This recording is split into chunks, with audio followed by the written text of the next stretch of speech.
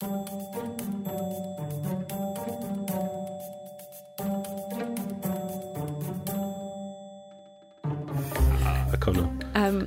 all mature listeners with, strong, independent podcastees, I guess. Podcastees? Yeah. Being podcasted at. Hi, podcasted at peoples. Hello. Oh, this is weird. I forget we do this and put it out there. It's not just for us.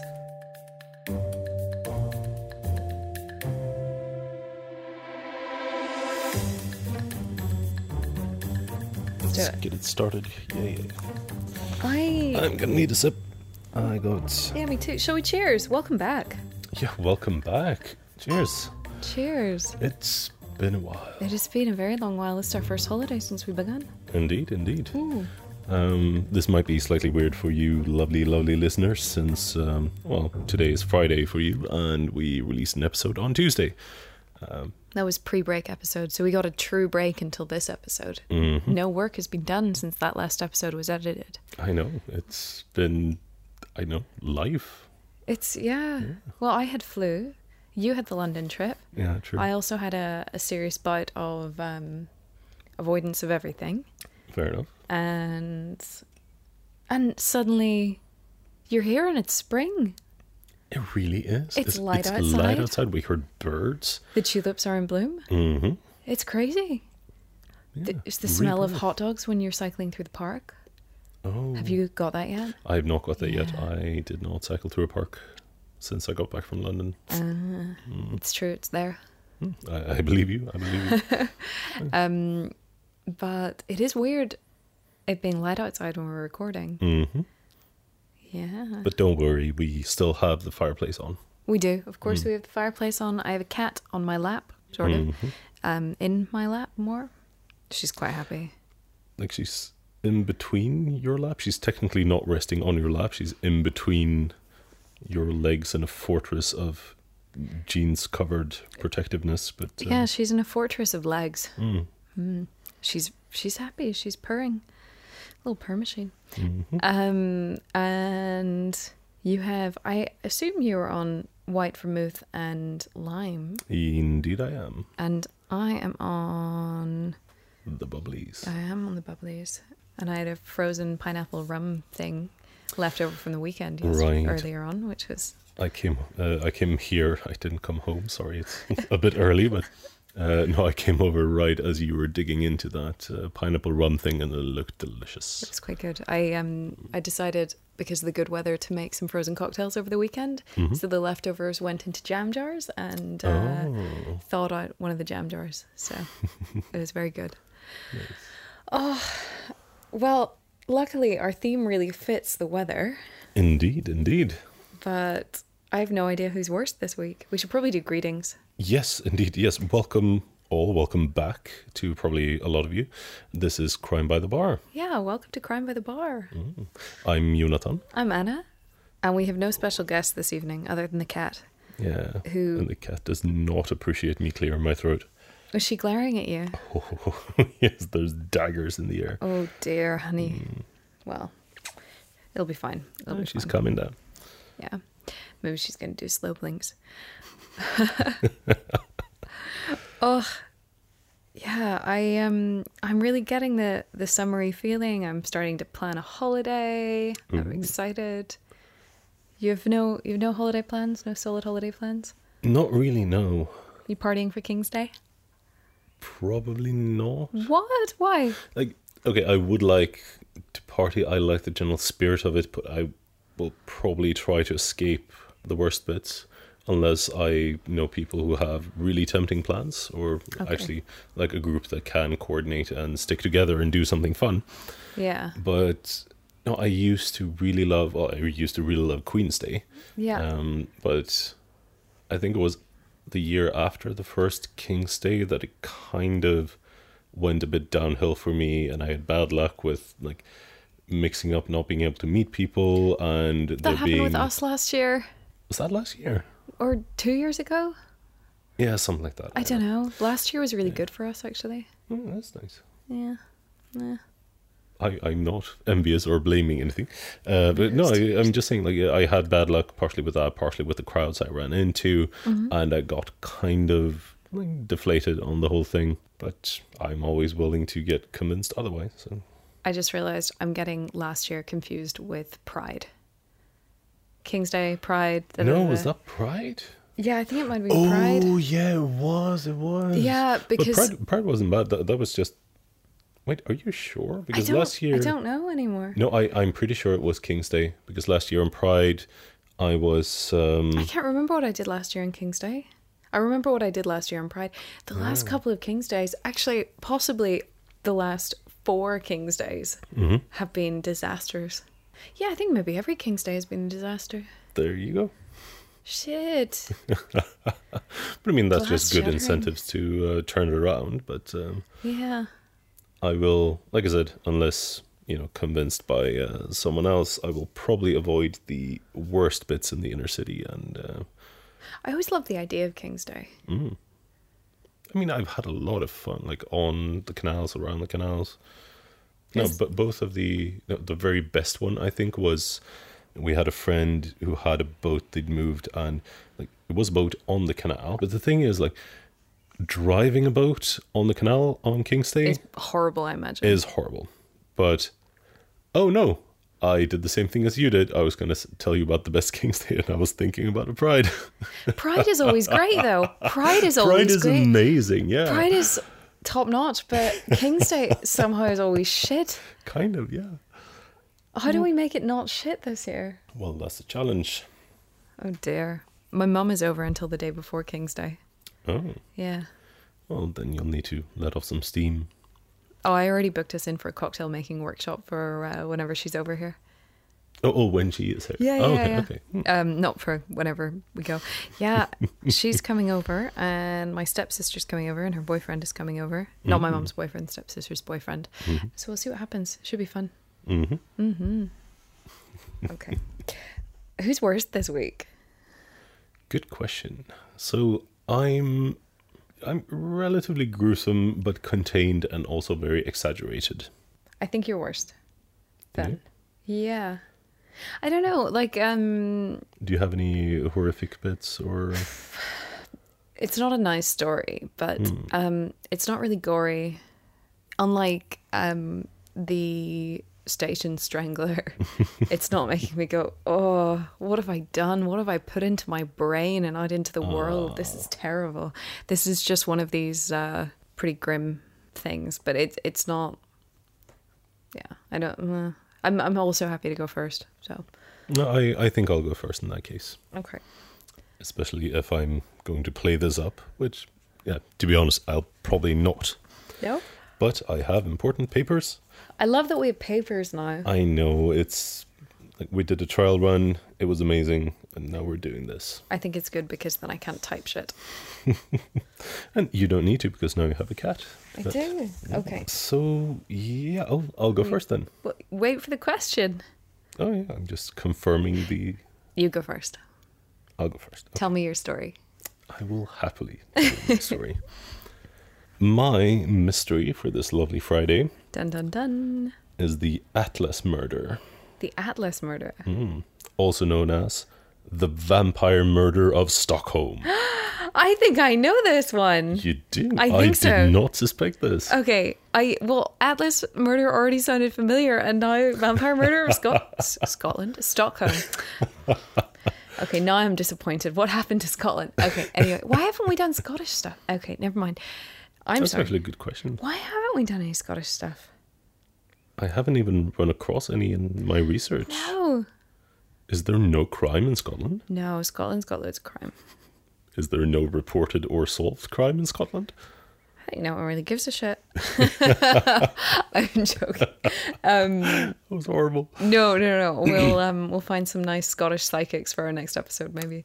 I'm not sure if that makes it better. I don't know. Sorry. After so rudely interrupting you. Oh my god. Please tell me your story. Yes. No, I mean, it's good to be transparent with these things, and you might have heard of this. But now you have the opportunity to possibly hear more, or, post questions to Yeah. Almost Native. Yeah, you're almost native Stockholmer. I shouldn't have said that. Oh, Now I feel I'm going to dirty. torture you with this. Yeah, probably. Oh, Jonathan, your accent sounds a bit Stockholmy. Shush. Okay. So the Atlas murder, also known as the Vampire Murder of Stockholm. This was in 1932. So it was a while ago. And we have Lily Lindeström. Oh, I love your pronunciation. You like the name? I did. She was 32 years old, Yes. which it took me an embarrassing amount to make the connection that she was actually born in 1900, Yay. which is Good for Lily. something. Yeah, She was a Centurion baby. yeah. True. She was a Centurion baby. She was also a sex worker. The best ones are. Yeah, true. Originally from Malmö, but she was living and working in Stockholm since several years back. Yeah. And she had an apartment in the Atlas area of Stockholm, as it was called back then. You see a connection, Atlas murder. I think that was a bit of a spoiler, to be honest, but fine. That was the name, but okay. She had an apartment in the Atlas area in Stockholm. Yes. It was a small apartment. It was just a one room. Well, it's described as just a one room, but it had... The best apartments are. Yeah, I mean, this was good for a one room apartment. It had like the kitchen and hallway and a separate little like alcove thing that worked really well.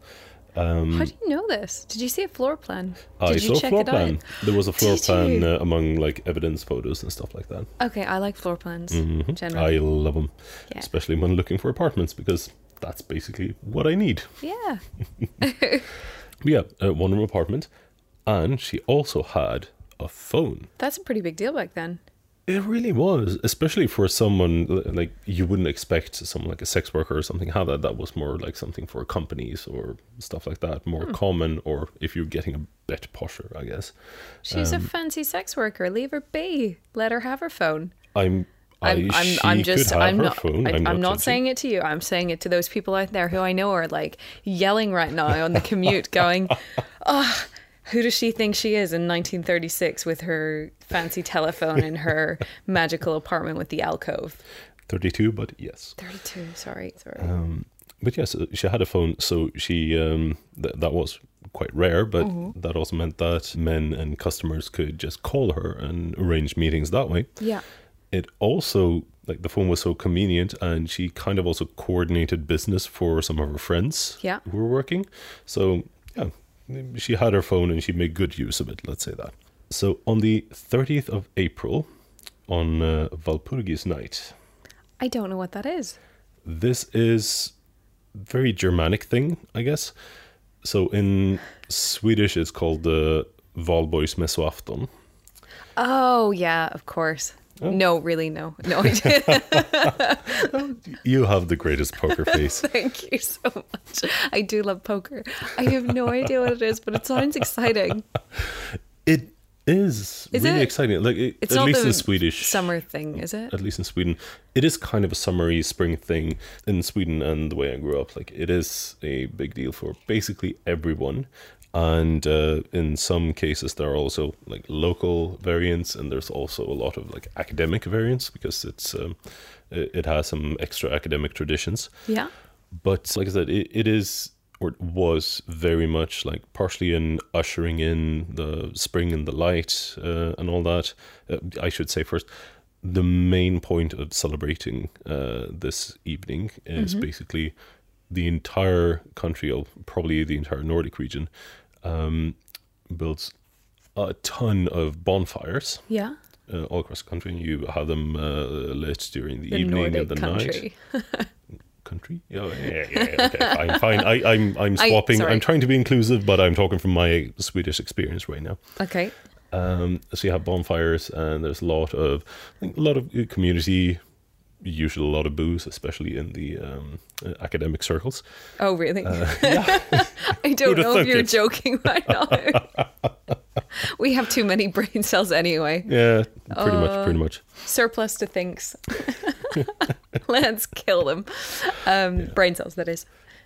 But no, I do love it because it is such a point, like right to the turnover to 1st of May, and like all these fires, and everyone usually gets excited about this, and it has its roots in like way back pre-Christian traditions.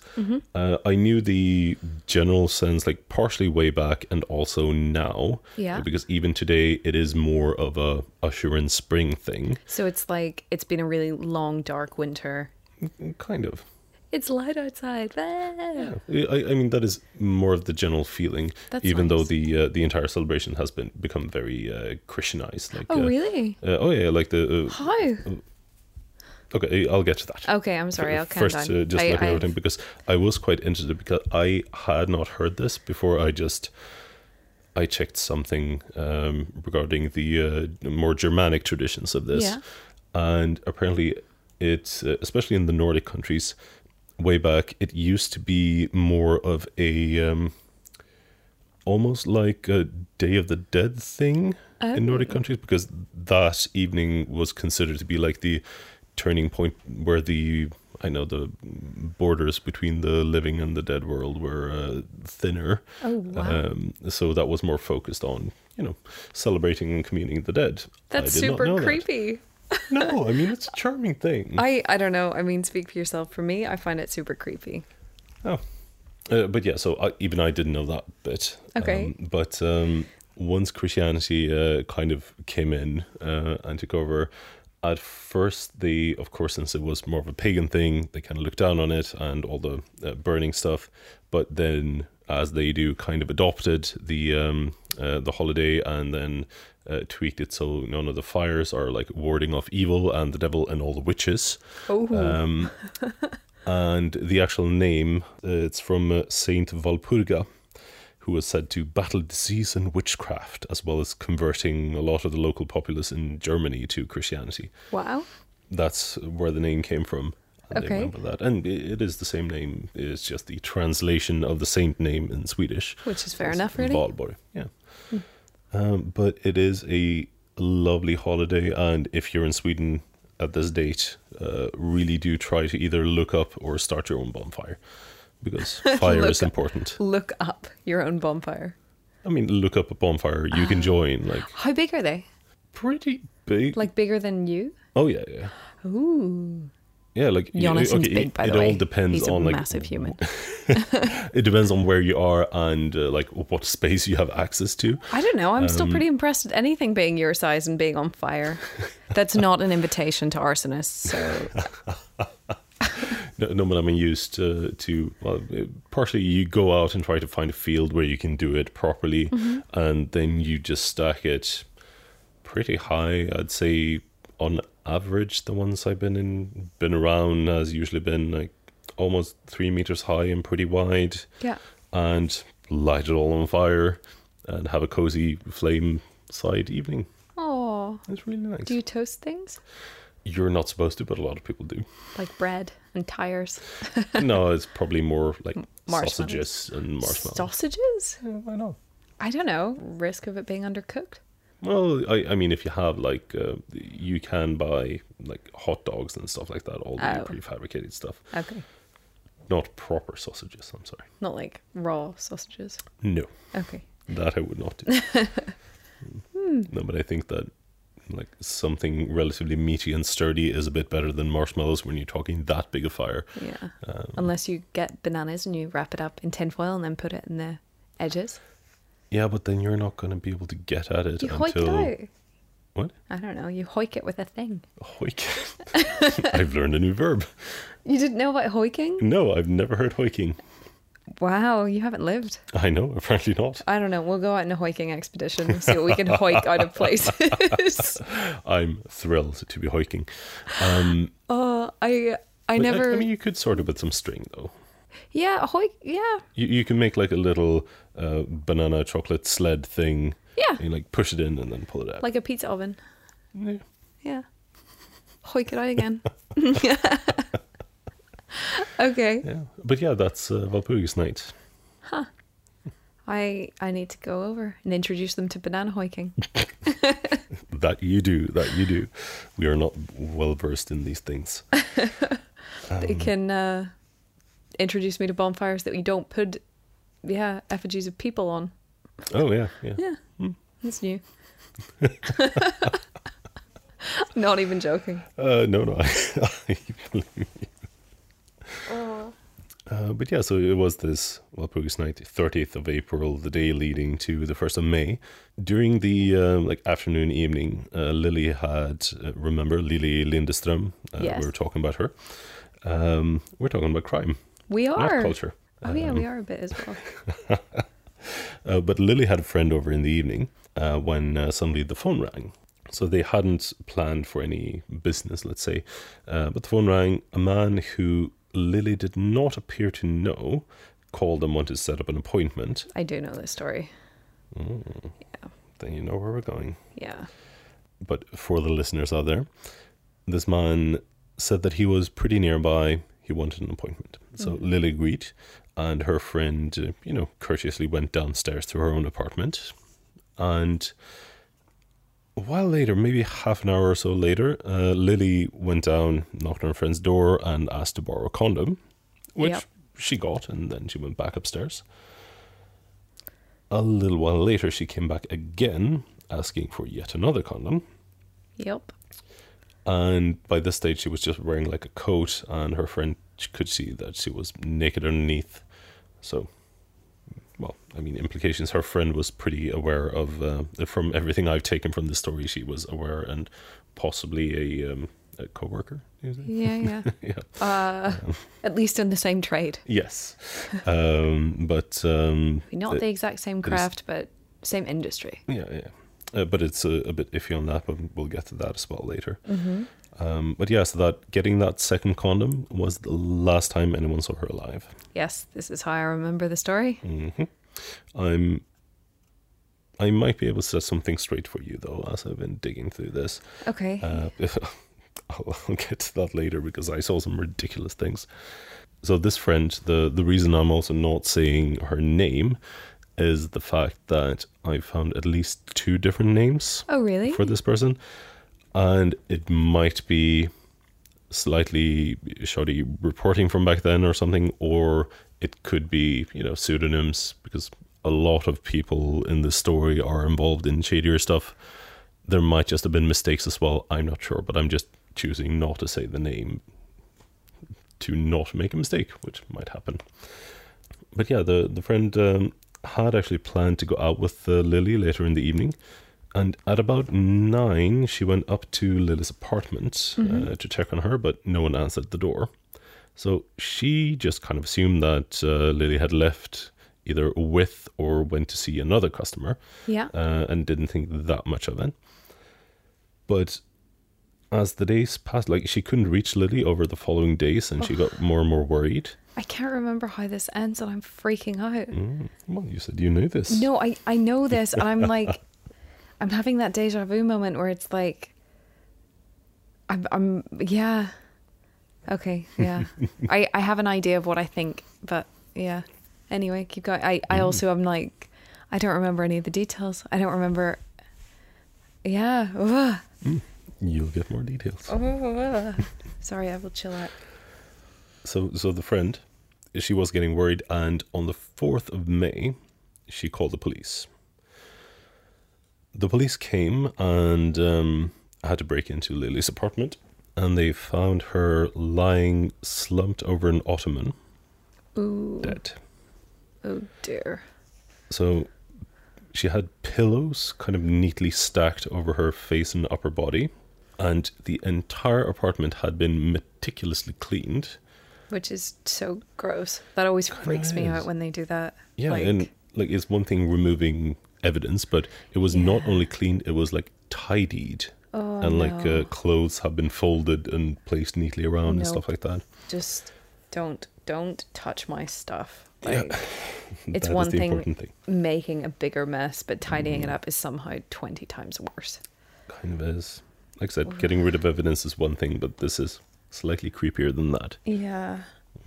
But yes, completely cleaned, and apart from the body, there were no signs of any kind of disturbance in the apartment at all. Oh dear.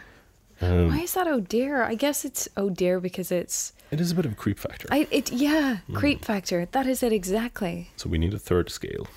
Yeah, creep factor. Yours is way up there on creep factor right now. True. So what did we get? Gore, creep factor, and The humanity. Yeah. We should grade every episode on that. Indeed. Oh, what's your tolerance that's level? easy. We just have a triangle and you move the dot between them. Yeah, and further out for the worst ones. Mhm. Yeah. Okay, got it in my mind. Oh, do continue with this. Yes. So, Lily had died from blunt force trauma. They estimated it to be 3 heavy blows to the side of her head, at the same side, cracked her skull. Oh. Very powerful and passionate and Passionate. rough. As in, okay, We've been know on what this I mean, before. Impassioned, but Yeah. Fury, rage, yes, anger. that's what it looked like. You don't do it if you're just chilling. Mm-hmm. Yeah, the murder weapon was never found. It could have been a cudgel, a blunt weapon brought to the apartment or something like that, or just a blunt object like a pipe or something that was removed afterwards. Mm-hmm. But they never found it. And like I said, they found no evidence whatsoever in the apartment. Yes, forensics were a bit limited back then, but still there was basically nothing, just completely cleaned and taken care of. The only thing that kind of seemed out of place was that there was a condom placed or tossed in between her legs.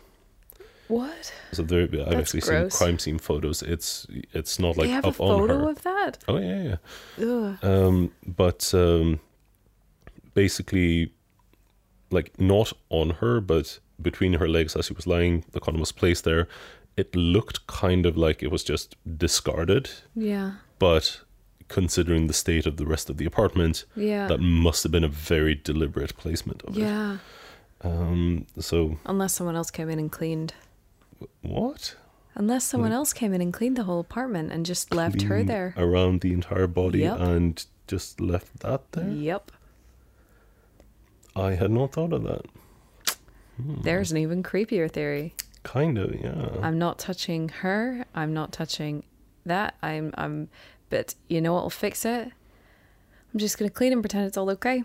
There Just was cover the body with the pillows and everything is fine. Yeah, but there was someone in my life who saw a lot of messed up stuff, had PTSD, and their way of dealing with things, their way of coping was obsessive cleaning. And it was really, really bizarre because they would essentially get drunk and clean. And everything was spotless all the time. And it was just, I don't know. I guess it's a form of control where I can't be in control of the messed up shit that goes on, but I can be in control of the kitchen being completely spotless. And I can be in control of, there not being a speck of dust in the entire house. And it was the most creepy thing. And if it was... I've seen that in a lot of people as well. And that was also a big theory about this crime, that But maybe it was the big someone cleaning else. was something to get control Therapeutic. over it again. Yeah, but maybe... Well, I mean...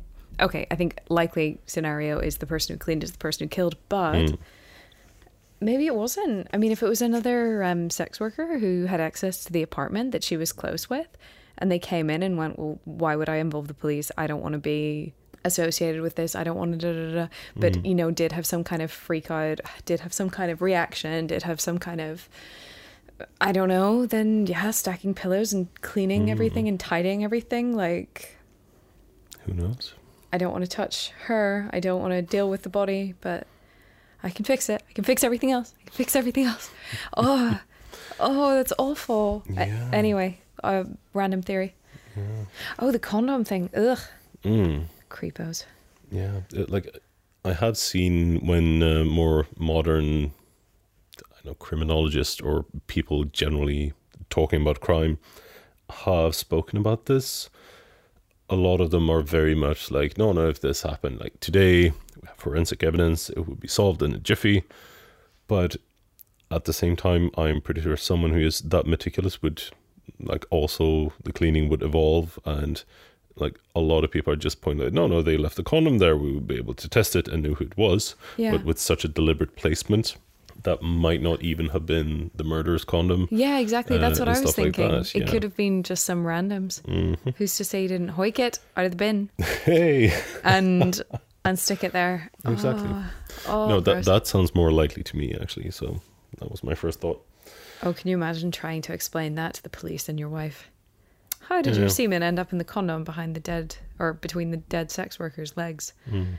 I saw her last week. Mm. I saw her yesterday. I saw her this morning. Mm. Interesting. Which is, you know, also crime, unless they've changed it. I'm pretty sure. It depends on the country, doesn't it? But Yeah, the yeah. Johns can be prosecuted, but the That's the Swedish. James can't be. I think that's technically referred to like the Swedish model or something. Is it? Really? We were very early with it, at least I think, that like the actual sex workers can't be, like it's not a crime to sell sex, but buying sex is a crime. I think that's what they have in the UK. And it is a good, like, I'm not going to say protection because that is a bit too optimistic, I suppose, but Yeah. it is a good step towards that. I was watching a 4-part docuseries years ago by, I think it was the Women's Institute that did it, and they had a late 60-something-year-old and a late 70-something-year-old going around, and in each episode they went to a different country to see how they tackled sex work. So they did an episode in New Zealand where it's legal. They did an episode in the UK where it's, I mean, more or less not. I don't remember what the third one was, but the fourth one was Amsterdam or Netherlands. And what I didn't know is they have panic buttons in every room over here. So whenever you see a window in the red light district or whatever, there's a room in every, or there's a button in every room that connects directly to the police. It's like a panic button. I would have assumed, I'm not sure if I've heard it, but How cool that's a good is thing. that? Like, if you control the environment, of course you want something like that there. Yeah, of course you do, but it's just like, I don't know. I guess I never thought about it, and I think that's great. But yeah, there it's just it's cool, the regulations that are in place whenever it is legal. But yeah, make it illegal to buy. That makes so much sense. The Swedish model, is it? Like, Maybe it is. It might be. I might need to retract that, but If it's wrong, let us know. as I said I It heard feels that. right. Mm. I don't know. Ooh. Anyway. Kind of a lot of here. But yes, no evidence, condom. So the police brought in a couple of people for questioning, partially like previous contacts that she knew. She had not that much record, but a few numbers and stuff like that. And also her boyfriend, who had been in and out of jail a lot, but there was no result, no new information there at all. They couldn't go anywhere with that. At one point, a bit later, still like when it was recent and they were investigating, Yeah. they got a tip that was called into the police. I think this is the bit I remember. It was from a woman who was sure that her husband was the one who murdered Lily. And she said something. She had seen him come home with like blood stains after the murder had taken place. And the husband was like, you know, relatively seedy kind of criminal element, but nothing really big, but definitely had a history soliciting sex workers and doing shady stuff, basically. Shady stuff. Like what? Yes. Lurking? Probably lurking, probably, you know, gambling, extortion, stuff like that. Dear. But it was a bit hazy, and like he was not a big time criminal nor that big of a convicted con. But they brought him in for questioning. He had an alibi, Okay. corroborated by several people. Okay. None of these were trustworthy people. Oh. These were the people, you know, with a lot of incidents with the police, and all of them were known to the police by various kind of gangstery type names, like considered the Swedish equivalent of, Billy the Italian. I was going to say more like Hatchet Harry and Okay. the Killer, or Steve stuff like the that. Killer Jones and Kind of in that vein. Jim, I'll stab you in your face. Smith. Oh. I thought you were going with a Mac there for some reason. But yeah, so he did technically have an alibi, not really that credulously corroborated. But yeah, in the end, they didn't get anywhere regardless, because there was no evidence apart from the statement from the wife. And after 10 days, they had to let him go. Whoa. And Was there anything they still have in the case? I mean, if they put the condom in a brown paper bag, then the DNA might be salvageable. so they have a lot of stuff. I'm pretty sure they would have tested it, even though the crime has been like closed and beyond the statute of whatever. Oh, okay. You have a statute of limitations on murder. No, I'm not sure how it works. So this was closed, if I remember correctly, I think it was in 57-ish. So that's a good 25 years afterwards. But yeah, it was closed and nothing happened. They have some items of evidence left, or at least documented, but I'm not sure if there's any point. Yeah, kind of. I'm pretty sure someone would have done it if it was a thing, because this has been brought up in media from time to time. Yeah. For reasons I'll get to more. Like, okay, a lot of stuff is fuzzy. I went back. I was so happy I found the very first like newspaper clippings of the first report on this. Awesome. And some other stuff, and it's always fun to look through those things. Yeah, I like newspapers. But a lot of the facts either were changed or updated as really? partially the case and history went on. I'm kind of getting the feeling that a lot of that is just due to the nature of the sex work, and some people involved reporting stuff were also sex workers, and like things were like the first reports, according to the newspaper, on how the body was discovered and who reported it. Yeah. Was like the first article had barely anything on, like a tiny hint, but barely anything mentioning a sex worker, and it was apparently someone from a restaurant where she might have had a part-time job or something that was calling in. Oh, it was so just, they really had a whole bunch of I think there were a lot nonsense of story like to it. smoothing over, like, okay, let's not just immediately drag her out as a sex worker. And I mean, on the some one of the later hand- articles were kind of horribly Oh, really? judgmental on the thing, and like taking statements from the not the landlady, what do you call it, like the the doorman, just the doorman, we would call I him. guess. Yeah, basically that person just like having quotes on her unsavory character. Like one time she had like 10 men over in the span of 3.5 hours, and isn't that horrible? Oh, get over it. She's popular. Leave her alone. Kind of. Yes, I'm assuming that a lot of these details made the first reports a bit different. Yeah. So, and as I said, some things like the name of the friend, which changed in some reports, makes it a bit tricky, and there are some conflicting accounts. And all of this was made quite worse, I think it was 18 years after the crime, Yeah. after the murder even, where a reporter who was, I think, was formerly involved in like police and stuff like that, and focusing on, writing or doing journalism with focus on crime and stuff like that. He brought up this case, and regardless of the actual intentions, this led to even weirder speculations and getting the rest of the press like pouncing on this story, which was popular again, and focusing on maybe the wrong facts. Yeah. And spinning it out of proportion to the point where we got the vampire killer of Stockholm. Wow. So that name wasn't even coined until almost 20 years later. Oh yeah, this was way later when that came in. That was just the media, basically. So some of the sources say that this was in her apartment, but the most credible bits I can find was that, like, not even in conjunction with the crime, but like 6 weeks after, Yeah. someone found like a big soup ladle, not even in her apartment. Some claim it was in her apartment, but it was nearby her apartment, Yeah. which had some stains that could be assumed to be blood. And this led to a theory that the murderer had used it to drink her blood, because it was not something you could like bludgeon someone to death. It could not have been the murder This weapon. seems totally ridiculous. It really does, but it just spun by. And even more ridiculous since it was outside of her apartment. Yeah. And like her apartment was right above a restaurant as well.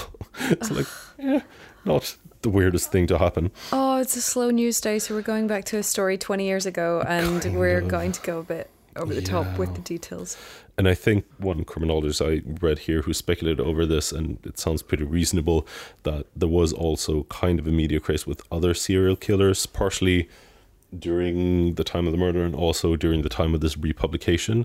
So there is a pretty big one which you probably know about. Even I had heard of him, the acid bath killer, John Haig. Not sure. There is one thing I know about. No, you know what?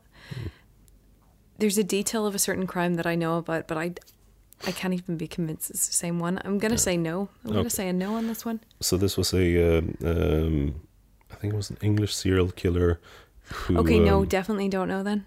Oh, really? Okay. Like, definitely not, yeah. Because he, I think the moniker came from just like disposing of bodies with acid, Yeah. dissolving them. But he did a lot of really bad stuff. And during his trial, which was, I think it was late 40s, so, but still very relevant when this was published in the 50s. From what I could gather, it looked like he tried to plead insanity. And as part of that, he went on a whole harangue on how he drank his victim's blood and he was obsessed by traumatic experiences with blood and all that. So that was more of a popular thing, I guess. Okay, so it really was playing to the media Kind of, yeah. or playing to the masses. Yeah, so they like spun that around to the point. I was kind of surprised because I checked a lot of articles, and this is Swedish, so it's kind of easy for me to research. Yeah. But like, of course, I also went through the Wikipedia pages, and Yay. like nowadays, I do still feel that like there are enough pedantic people on the internet that edit the Wikipedia that they like strike and poke holes at stuff that doesn't have the correct quotations or citing sources and stuff like that. But I did jump onto I checked the Swedish Wikipedia page for this, and I did jump over to the English one. There was some naming. I was going to check if it was translated or not. I don't remember what. And the English Wikipedia page was just like, no, he drank her blood. The soup ladle was found in her apartment, and the body was completely drained of blood. And all this, like, there's no basis for this whatsoever. So I guess I need to become a contributor and edit this now. So I guess he's a tabloid journalist and not a detective for a reason. Possibly. Like, there can always be, like, frivolous or kind of badly quoted This or is cited ridiculous. bits, but that was just ridiculous, and that's the first time in years I've seen that. So that was kind of weird. But yeah, so this was brought up in the 50s, made into the vampire killer, and yeah, it's been popping up later years as well when people look back on crime and stuff like that. I will admit though, like, one of the reasons that I kind of got caught on this crime as well when I was looking for mysteries was the fact that I found an article first on this one, and I kind of recognized it. I had heard of it. I had not heard the vampire angle. Yeah. Or maybe I had. I just knew it as a Stockholm murder, and it was mysterious. Yeah. But on the article, they just had a big shot of the building where her apartment was. And I realized that I've spent a couple of nights in that building. No. Oh, dude. Which is like, that's a fun thing, but I mean, so weird. Stockholm is not that huge. I just knew someone who lived in that building, and it was definitely not the same one because I've seen the floor plans. Hey, but it got worse because as I was reading this as well, so I did not mention the name, and I won't now either. But the woman who called in and tipped the police about her husband. Yeah. This person was just identified by their surname. Okay. Which is the same surname of the friend I stayed with in that house. And I thought that was kind of hilarious. Please tell me you contacted the person you were staying with and went, hey, funny story. Not really. Oh, no, come on. I found this surname today. So You need to give that person a shout. Freak them out. Doesn't matter if it's been years. Yeah, I probably will. Oh, that's That'll be amazing. fun. That's absolutely amazing. So, do you think your dad or granddad? Oh, well, dear. I doubt it. Like, this friend is not from Stockholm at all. Well, you think that. Maybe they moved away for a generation. Hey, true. Oh. Just to get away. Yep. Who knows? Oh, that's so creepy. That's really brilliant, though. Yeah, I kind of like that connection, and just me being able to, like, I know that, like, I know the stairwell, I know the building, and how it looks, and yeah, it's always interesting. Oh, dude, come on. You didn't mention that your last person was from Randallstown. Your Angel of Death guy on Tuesday is from Randallstown, a town of 5,000 people that I know intimately. I didn't see that. Like, that's insane. His history was, like, he jumped around a lot. No, he did, before but, he like, went to schools everyone... and stuff. Yeah, so that's why, everyone over there like, did. most of my sources just said, like, Ulster. No, I mean, Ulster, but, I mean, he's born in Randallstown, a town of 5,000 people. Mm-hmm. Oh, that's insane. That's funny. But so you should dig for some inside info. Yeah, I should. But also, if I start snooping around about the guy who was accused of killing 160 plus patients from Randallstown, people might get a bit grumpy. Nonsense. Oh, what do you think happened to Lillian? Is it, how do I say it? Lily. Lily? Yeah. Just Lily. Yeah. She had a lot of names, to be honest. She was so she was a divorcee, so she had the Lundström was her ex-husband's name. Okay. She had more, but she was commonly known as Skånska Lily, like Lily from Scania, the southern part of Sweden. Okay. Yeah. But what do you think happened? I'm not sure, since it's tricky. We don't have a proper timeline, and like most of the people looking at this are thinking like, yeah, there was a client, possibly this new client, and they were doing something, and then something went wrong, and bludgeoning, either panic or remorse, cleaning and leaving. Yeah. But I don't know, some of the things kind of indicate that they might have known each other for longer. It might have been a different person. Well, different person I'll get to, but like in the majority of these kind of murders, when we're talking like sex workers, especially if it is without a history or someone new, Yeah. it's very often strangulation or something like that. And bludgeoning kind of makes me lean a bit more towards a history or getting agitated in a different way for that. I mean, I hate the whole crime of passion phrasing, but yeah, it does seem more like a personal crime of passion type thing, as opposed to typically you expect in the heat of the moment that some person gets a bit carried away with the hands around the throat and then awful things happen. But whenever it's bludgeoning, it's like that's a whole different level of violence. Although it takes a long time to strangle someone, so like slipping into unconsciousness is one thing, but actually strangling someone takes quite a long time. Well, minutes and minutes. Which is a long time in that kind of moment. Yeah, but bludgeoning, it just seems so brutal. It does. I wonder, was he? I mean, I think we're both pretty much assuming it's a he, because it's rarely a woman anyway, and given these circumstances, I think we're both jumping to the conclusion it's a dude. Kind of. I mean, maybe it's not, but that's my conclusion. That's my guess. The odds are in the favor. Yeah, exactly. Or the empirical data is, at least. Yeah. But do you think when the downstairs neighbour came up to knock the door, do you think he was still in there cleaning? Do you think... Possibly. The way it's described, it just makes me think he's there for hours cleaning, taking his time. Yeah, I don't know. You see, like, thinking about this, I heard one of the more detailed yet not incredibly founded theories was just the fact that she had to go to fetch basically backup condoms. Yeah, that's twice. weird, isn't it? So the unless theory, she really didn't have any to begin with, which, I mean, seems like... Really? I mean, this is your business. Yeah, kind of. Like, if it was something like, oh, customer 1 or 2 will be fine, maybe there was some fumbling and stuff. Yeah. Like, the theory I read, it didn't really chime with me. They just assumed that, no, there was someone having a lot of,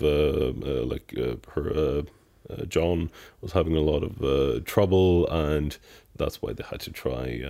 multiple times. Multiple condoms, and she ran out of her initial, however tiny, stash, had to borrow one, then borrow another one, Yeah. and then through that frustration, if there was some kind of demeaning of the masculinity and he lost his shit. That's stabbing, isn't it? Stabbing, it's associated with impotence. Oh, yeah, But isn't that that's interesting, actually? Yeah. true. Yeah, I hadn't even thought about that. But I wasn't quite convinced in this case, though, because the it's all That's to a do good also with the theory. cleaning and the condom. Like, that makes me feel more that, like, I'm kind of leaning towards a person coming after the client. Yeah. Either if they had some history, Mm-hmm. well, it kind of indicates history, but also someone who might not have had sex with her Yeah. at that point, coming afterwards, either if it was premeditated or something in the heat of an argument after that, Yeah. and then basically the condom, which was so deliberate Yeah. to put there, and Such a weird yeah, detail. I'm kind of leaning towards a separate person from the unknown John that came Oh, by. really? Kind of. That's just a gut feeling, but I'm kind of leaning towards that. I'm still kind of caught up in the idea that maybe it was the John and maybe the downstairs neighbor with two names, badly reported, blah, blah, blah, came up and actually had a Yeah. key and unlocked and found it and went, oh, this is awful. This That is is awful. not impossible. Yeah. And I don't know, I just keep coming back to that person in my life with the PTSD and obsessive cleaning. And I just could totally picture that person walking into a scene like that if they're in the wrong state of mind and just immediately go into damage control. I need to control the situation. Da, da, da, da, da. I'm going to clean everything. I'm going to clean everything and we'll fluff the pillows. We'll put them on top of her. It's all going to be fine. Like, But at the same time, it's a weird timeline, though, because oh, it's if- totally weird time. if Then you would call do the police that- right after, Yeah, presumably. either you call it Yeah. right after, or you never do. Like, if Yeah. you just walk away, like, okay, I've cleaned it, I'm putting it on my head, not going to do anything about it. Calling the police 4 days after, It's weird. it's really weird in that case. Unless the guilt is racked up by then. Yeah, but I'm pretty sure if that would happen a bit sooner, though. You say that, but it's a build-up of things. So I hate with these things that they do end up unsolved. I wish they could. I wish they had the condom or anything. I mean, I don't think the condom even matters at this point, does it? Because I mean, if you put it there, you put it there for a reason. I don't know. Well, it'll be tricky for us to know for sure, because Yeah. it was a while ago. Basically, everyone involved has passed away by now. So Yeah, your story has intrigued and frustrated me. yeah, As and is that tradition. is my story. Nice It's job. over. Mystery. Mystery. Yeah. Yeah. So So now for the unworst. I'm not going to say best, but the least worst for this Friday. okay, let's do this. Mine's 5 pages long this time. I imagine I'll skim bits of it. Where I 2 love that I hours. printed it. And the printer stapled it for Your me printout is gorgeous. until I shoved a laptop on top of it. Yeah, still gorgeous. It's a little bit scrumpled, but it's okay. Okay. As is tradition, I will ask you a question. Have you heard of Corinne Rainey? I do not. I've heard of the surname, but I have not heard about this person. Well, as you know, I think it's Rayney, but it's still said Rainey. I had to look it up. It's weird. Okay. I am taking you back to August in 2007. Oh, we're going to need a harp. Yeah, we will. I like that. And we're in Perth in Western Australia. On a side note, did you know Australia has like 5 states? That rings a bell, yeah. Okay, whenever I'm like, where is Perth? And it's like WE and I'm like, or WA and I'm like, Western Australia is the name of the state. So they weren't like getting excited and calling it New South Wales or Tasmania or whatever, but Yeah. fine, whatever. Cool. Do you know any besides those 3? I looked them all up and then immediately forgot. Tasmania, New South Wales, West Australia. Oh, come on, Anna. To be fair, I only knew New South Wales. I would technically have known Tasmania, but I wouldn't have thought of it. But that's the limit of my knowledge. I know I'll kick myself whenever I hear the rest, but I don't. I'm not ruining the flow by looking them up. Fair enough. Don't. But we're in West Australia. Basically, West Australia is this bit of it. If yeah. I'm looking at it, you have to look at it through the other side of the glass. So Western Australia is here, Tasmania is here, New South Wales is here, and then you've got a whole strip down here and then a whole bit here. Okay, I'm going to launch into it. Okay, Corinne Ramsey. She was a 44-year-old married with 2 teenage daughters and living in Perth in a suburb called Como. She worked as a registrar at the Supreme Court in Western Australia. Oh. Yeah, fancy. So, on the 7th of August 2007, she went to her usual Tuesday line dancing class at Bentley Community Centre, which is about 15 minutes drive from her home. Line dancing is important. Yeah. Oh, they have some crazy name for it, like shoe stomping or... It's not that crazy, but I like it. There was some really weird... That's the charm. Yeah, and I'm like, what is that? Anyway, but it was a funny name for line dancing. But yeah, she went to a Tuesday line dancing class at a community centre. How cute is that? But yeah, and it was like 15 minutes drive from her home, and that was where she was last seen. It was about 9:30 Tuesday night. Okay. The following day, her husband Lloyd reported her missing to the police. And then it was about a week later, so the 15th of August, when her car was found. It was damaged and abandoned in Perth on Kershaw Street. It was in a suburb called Subico or something like that. And it was about 20 minutes away from where she was last seen. So, in the opposite direction of her house, FYI. That's... I'm just telling me if you're getting this, but you say... damaged and abandoned. We get there. Okay, sorry. Okay. Her car was actually found across the street from a Perth criminal barrister called Mark Trowell. Oh. Trowell? Yeah. Yeah, how dodgy does that seem? Workplace.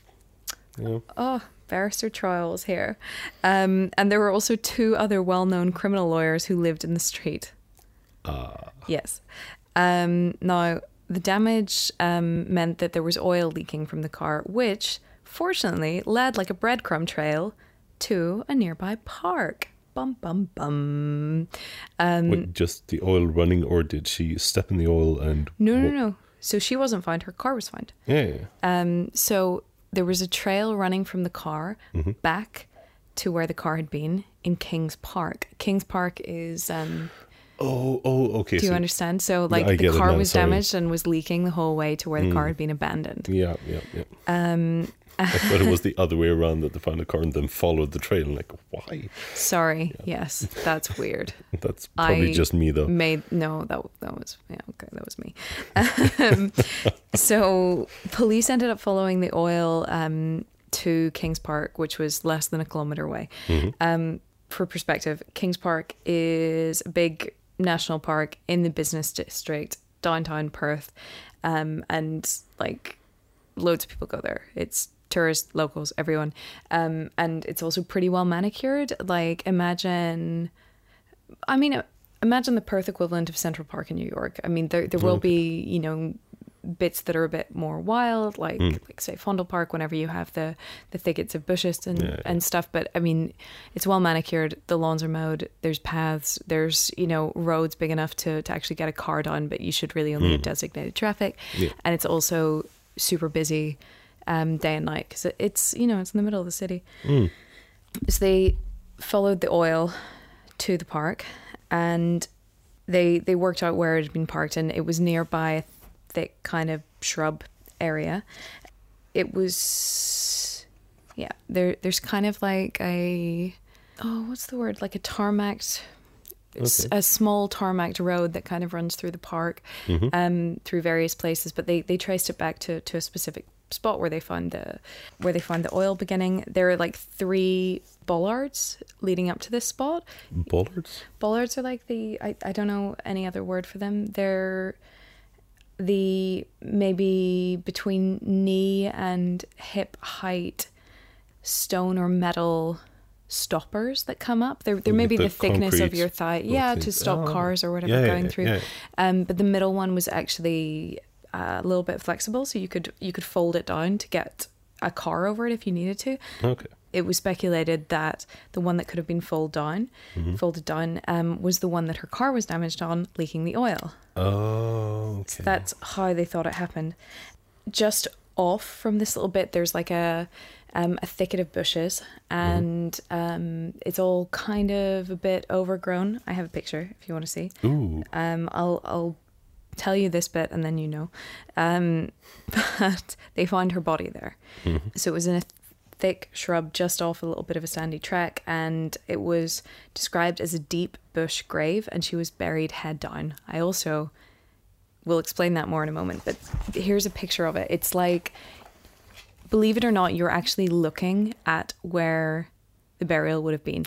The only way they knew that it was there was there's a slight depression in the ground. Yeah. That is it. Otherwise, it looks pretty much undisturbed. And also, because of all the overgrowth and stuff, it looks like it would be really tough to dig through, but it's actually pretty lightweight soil, and you can dig it up. I mean, not super easily, but easily enough. I mean, when you say buried head down, I'm thinking vertically, just a straight... Oh, okay. Yeah, that's a very descriptive image.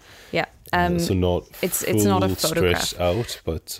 It's like a steep martini glass shaped hole, put head first, with arms crossed over the chest and knees and toes closest to the surface. So, yeah, it's really... Well, you see it. This isn't an actual photo, everyone, but this is... It's a very descriptive, let's say, diagram with an illustrated woman. Yeah. So the head was closest to the bottom of the grave, but it's, you can imagine it's pretty deep, because she was tall enough. It's not like she was below 4 foot or something. She was a typically sized person. And yeah, buried head downwards. Yeah. It was about 100 meters away from the track. They also found a place card, like the sort of thing you'd find at a wedding, to mark where you sit, with her name on one side and printed, and the other side, handwritten in blue pen, it says "The Queen." What? Yeah. But we think we have an explanation for this. We think it came from a legal dinner held in July, so the month before, for Francis Burt Chambers. Sorry, everyone, if you know who that is. I don't. And according to several attendees, the guests, who were mostly lawyers, played a game to guess the names of celebrities written on the back of the cards. So presumably that's what it was. So the sticky foreheady thing? Or? Yeah, except you have it in the back of your name card, weirdly. So yeah, they think that's where it came from. It wasn't actually confirmed, but they think that's where it came from. It's also really strange that it showed up there. After the line dancing as well? Yeah. Yeah. It's really strange. It's really strange. Kind of weird. But, it's obviously connected. It has her name on it. Yeah. It's been difficult for them to work out the cause of death or the exact time of death. But despite it being a mystery, we did have a trial over the whole thing, so we have a lot of details. Oh, really? The cause of death was described as consistent with neck compressions. So it could have been that her neck was broken, but there were markings on the front of her body and bruising on her back. During the trial, which we'll get onto in a bit more detail about what the trial was about, the state prosecutor said that she died as a result of head, neck and brain injuries. And the injuries were of a nature that reflected the intention to end life. However, there were other injuries that may not have been mentioned. So there was a couple of strange things. First of all, her brain showed signs of cerebral swelling, which wouldn't have occurred after death.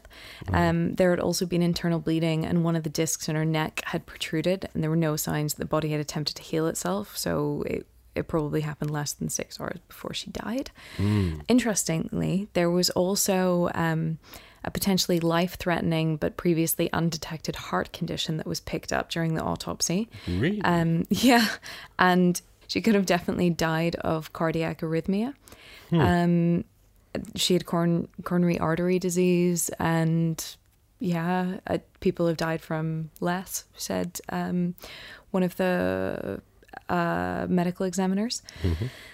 But what they were pretty consistent on is they said she was in the grave for about a week whenever they found her, and it was 8 days after she was last seen. So typically we're kind of assuming she died on the night she disappeared. Yeah. Or more or less. There were some other quite strange things that the medical experts couldn't explain.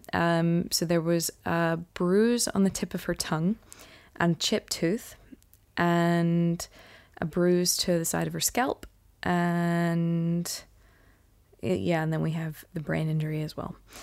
So nothing quite added up. There were other sort of conflicting things. The police had a bit of a tough time of it, but they initially said she may have been dragged by her feet whilst on her back because her shirt was bunched up and her jeans were also unbuttoned. But where she was buried, it's actually really hard to get through, and it would make more sense to be carried. They also didn't find any injuries on her back or on her legs or on her torso that would be consistent with being dragged. Plus, seeing the area, it doesn't seem like somewhere she would be dragged through. But they actually mentioned this during a trial of it. They thought it was bunched up because she was pulled through. Final note on the body, there were no injuries consistent with sexual assault, but it didn't mean there hadn't been a sexual assault. They just didn't find any evidence of it. There was some speculation then that maybe the jeans and the shirt and everything was a bit bunched and open and everything else because there had been one. The police were trying to push that under the rug during the trial. They didn't want to suggest that at all, so they kind of ignored it. And later there was speculation maybe with the strange position the body was buried in, it was just to make the bending and things easier. Ugh. Really? Yeah.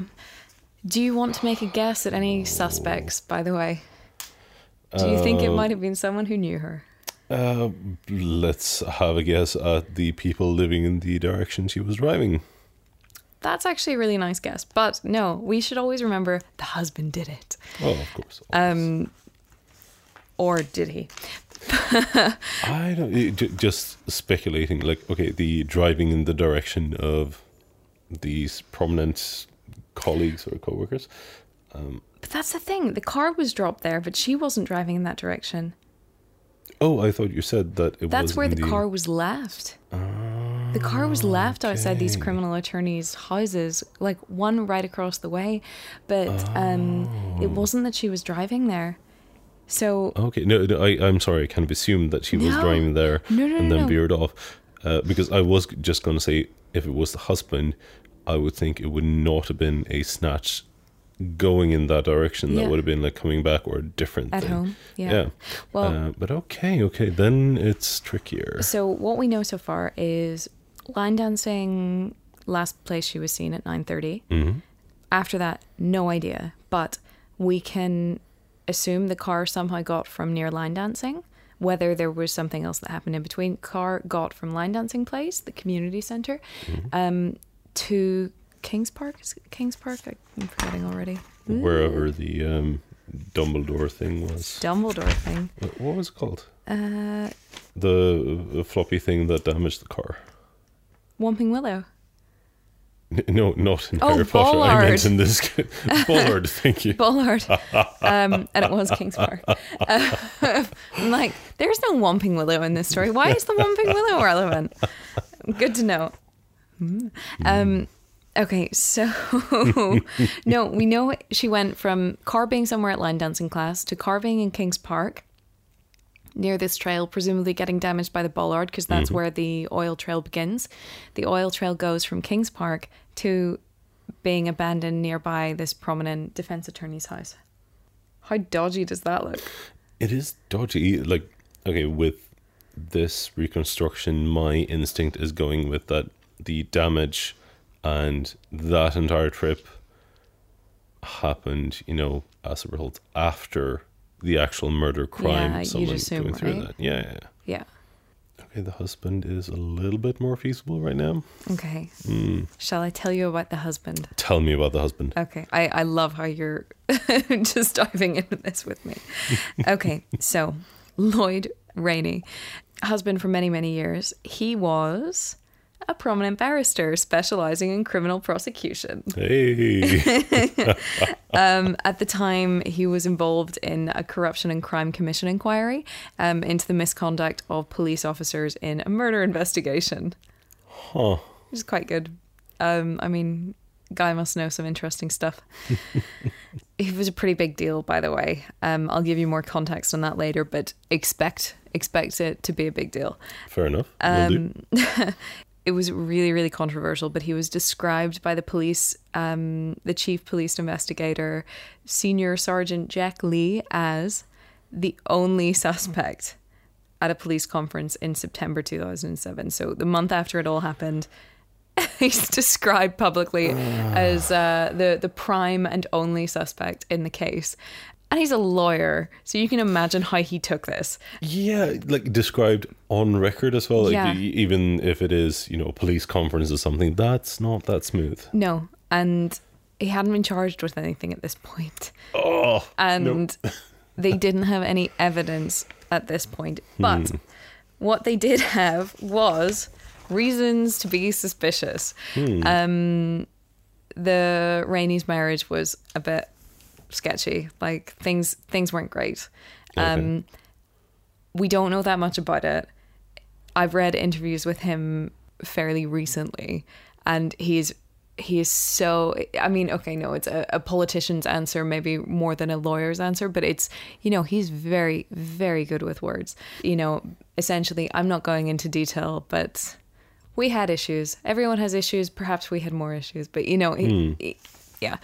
Which can be true, but There's quotes that kept being used in articles as acrimonious breakdown in their marriage. So, yeah, so it sounds pretty acrimonious. Acrimonious is the word that they kept using in almost every article referring to the marriage. Okay, next. Their house phone was tapped. Oh. By him. By the husband? Yes. Wait, what? Yeah. Mr. Rainey had said his wife knew that he was tapping the phones, that Corinne was aware of it, and she would make accusations and she would say things that weren't true. So he tapped the house phone and she was totally aware of it. So if she was like saying things, he would essentially have evidence to say, you said this or you didn't say this. Okay, so tap the phone before the murder at least. Yeah. Before. Okay. No, For some reason I thought it was after, and I had difficulties following it this. was still tapped afterwards. Yeah, but I And then he mean, started just destroying leaving it on evidence. is different than starting tapping. And yeah, I talked it over when you said that he started destroying evidence. That seems important. Let's get back to that. Well, it's not really important. It's like he left the phones tapped, and then later on he found out the police had a warrant to get some of the tapes, and he started destroying evidence. That seems important to me. Yeah. So, yes. I mean, it's not great. It speaks to character, I guess. I think it speaks to more than that, but okay. Yeah. Okay, so that was reason number 2, the phone tapping. By the way, phone tapping is illegal. It was totally illegal, tapping your own phone, apparently. So, we've still only done 2 points. So, the grumpy marriage, the phone tapping, Mr. Rainey's apparent lack of cooperation, including not allowing police to conduct a second interview with him and his teenage daughters. Which, I mean, to be honest, I think that's fair enough. And Daughters is one thing. Him is a very different thing. why do you think? Have you ever done a police interview? Not a proper attestation one. I have been interviewed by the police in the field, so to speak. I have attestation, been interviewed by police as a victim of a crime. And it was really horrible. They were really nice.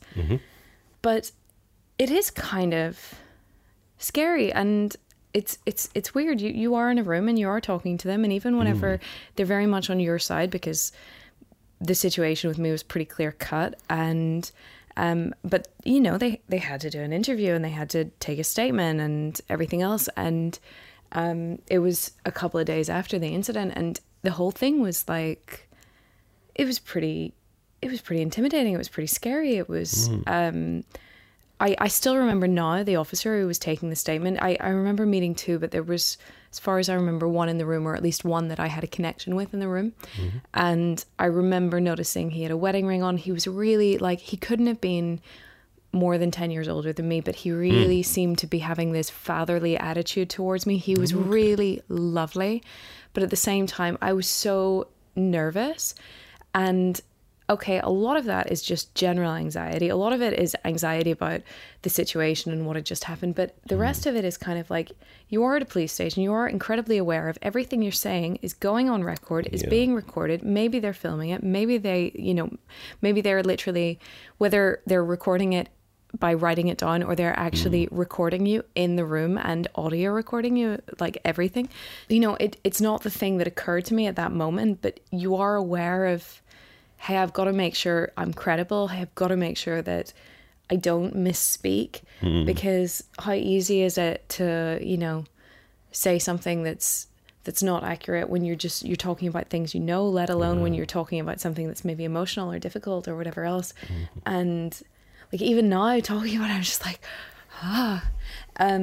but it is kind of, it's uncomfortable. Like, I'm sure there are people that are okay with it and are either used to it or they just don't find it difficult. But for me, I find it really difficult. And yeah, and whenever it's like, he went to the first interview, his daughters went to an interview, he declined a second interview.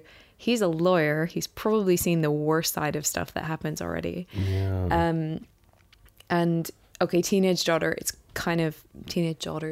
no brainer. I don't want them coming in for a second interview, but even when it's yourself, it's like, I don't know. I'm kind of on his side over that bit. No, I get that. Guilty or innocent, I think, like, no, I wouldn't be massively keen on it, especially your wife has just been found buried in a grave in the park in the middle of Perth. Like, oh. So, number 3. That was number three. That was only at number 3. So far, marriage breakdown, tapping calls, no second interview. The police, okay, number 4 was the police believed the crime occurred at the Rainey's home. Really? Yes.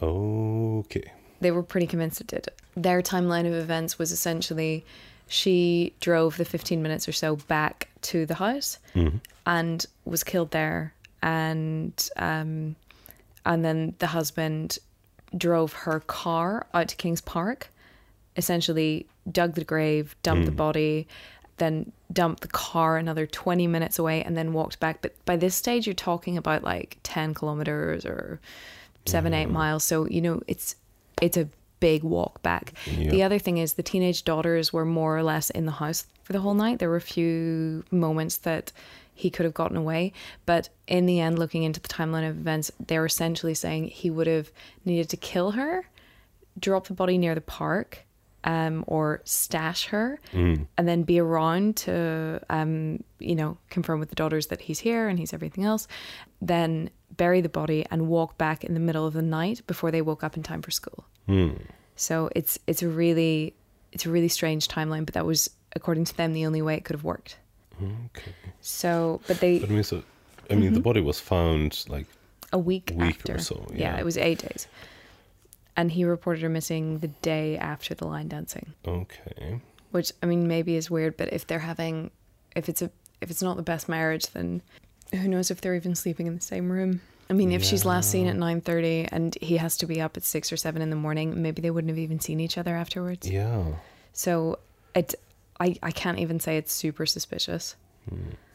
But the thing with the timeline in general, and also with the kids, you don't always want to think about it, but it could also be possible that it's just increments. Like, the murder happened, be it, as we hate the phrase, crime of passion or accident or whatever, that happens at a point. You manage to stash the body Yeah. somewhere Yeah. at home, interact with his daughters, trying to figure stuff out, find a gap when they go to bed, Yeah. and then dump it at a later point. So it could be separated. The thing that really messes it up, though, is how far away the car was found from the house. So, I mean, the park is already kind of far, Yeah. but also the where the car was dumped, it's further again. And aside from taking a taxi, which they never found any records of, nothing added up. So he would have had to walk, and it would have been a couple of hours home in the dark. So no bikes or scooters or anything? I mean, everything that I find, and they were trying to say, like, this is for sure the timeline. So you'd think if there was a more straightforward way for him to get home, they would have put it in here. But no, they couldn't find anything better than this. So, and he was up early and had the girls to school and everything else. Weird. So what I'm thinking, just quickly, like, when you showed me the very brilliant reconstruction of the body in the, martini-shaped, martini glass-shaped hole. Yeah. So I do know that you, with at least modern science, etc., you can find out pretty well how a body has been, like, positioned, rested, and all that. But I still think, depending on the timing of it, could it be possible either that that pose, which is, you will see on our website, we'll put the image up, but that kind of semi-squashed together pose, maybe that could be a pose for fitting a body in a trunk for a while things calm down. And then after rigor mortis is said, I know that for a prolonged That's really period, interesting. for a prolonged That's period really with the body, you do get the blood,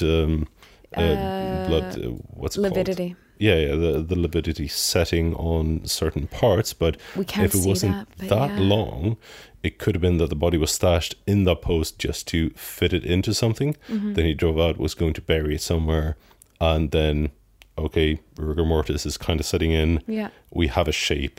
I'll bury this hole, basically. But we know from the Patricia Curran case that it takes 12 hours for the big muscles to start setting. True.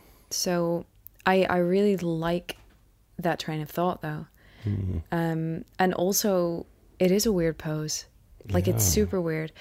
There was some logic in why she might have been buried like that, and we couldn't tell lividity or rigor mortis at the point that she was found, so we don't know. But that's a really interesting point, if she was stashed in that kind of a position. I really like that train of thought.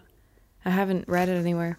To go against my own argument right now, though. Oh, cool. Go for it. When it comes to, like I said, that it was a weird position to be buried in, I also do think that, I'm not sure how much digging you've done in your days.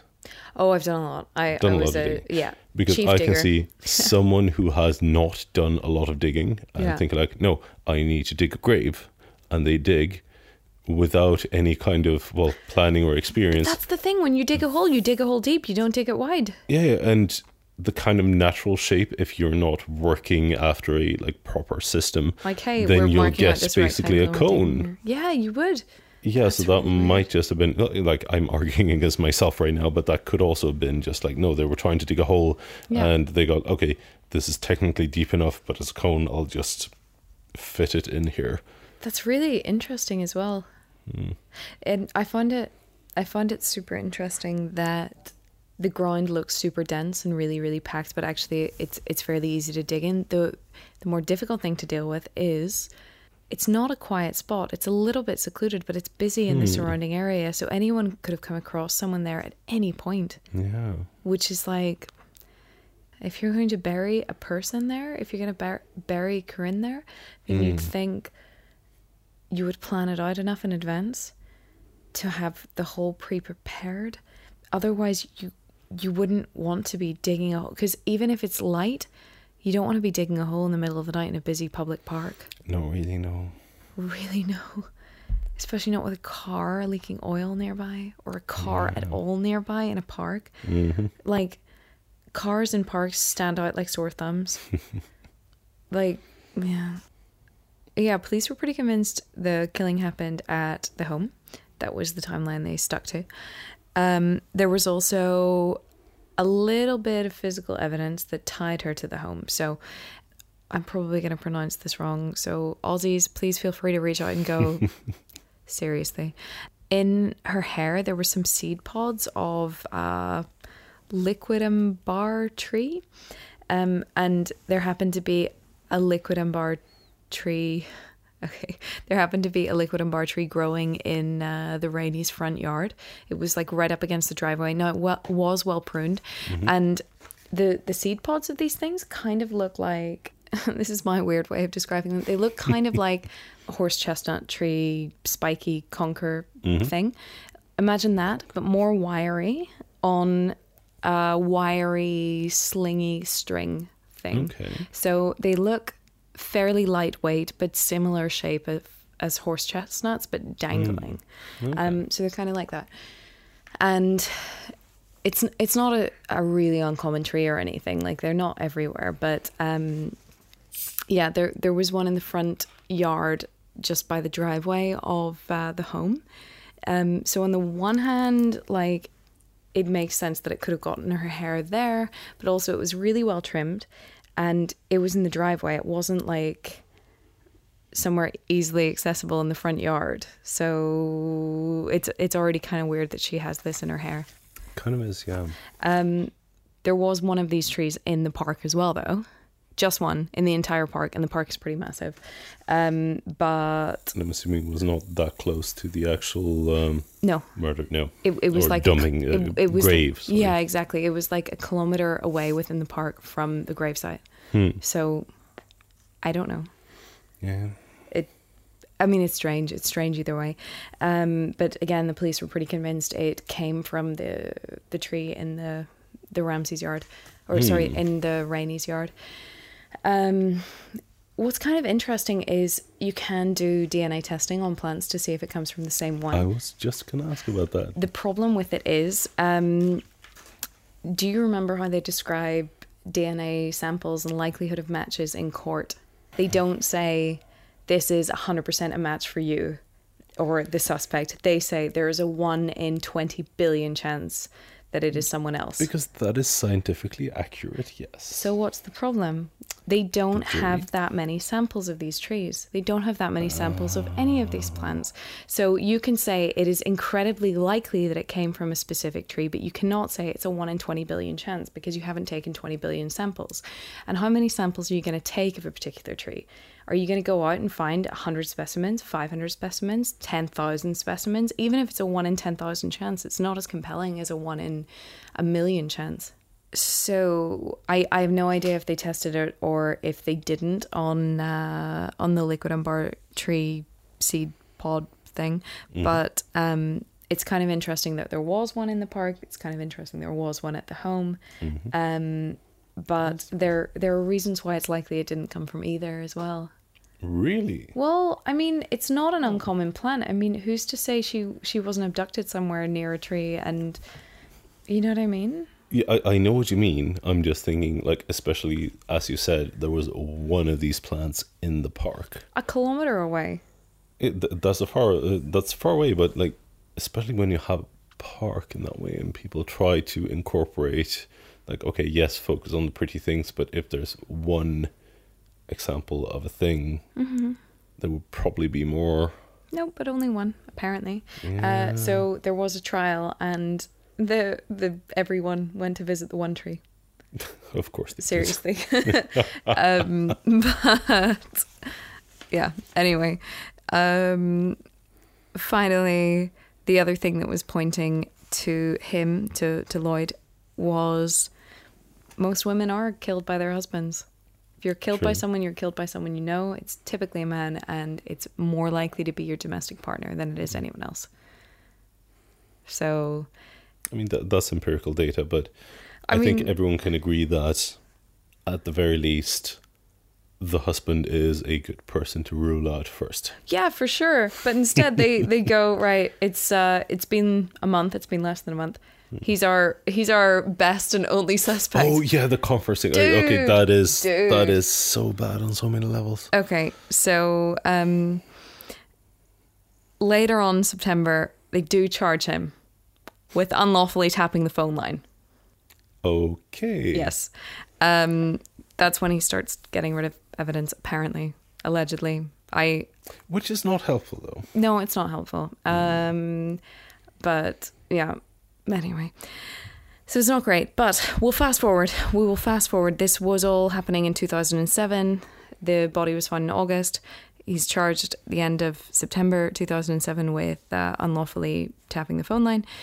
By 2010, in December, a good 3 years later, Yeah. Lloyd Rainey is charged with the murder of his wife. 3 years after this guy, more than 3 years after the head of police guy says he's our only suspect and our best suspect, he's finally charged. So I'm going to hope that if they're actually charging him, they took their time, they gathered evidence and worked up a decent case. Well, no. During the case, they went to the park and saw the one tree. That they did a lot of stuff during the trial. The trial finally ended almost 2 years after he was charged. It was November 2012, and they went through a lot of things. There was a lot of conflicting evidence. Most of it was circumstantial. There were a lot of sort of odd things that couldn't be explained, including the name card thing that they found near where she was found. They were apparently, in one of the interviews, he'd said that they'd gone in his car. In another interview, to the dinner in July where they had the name cards. Another interview, he said he drove her car. Like, he had conflicting stories on things that shouldn't have really mattered. And as a result, they were...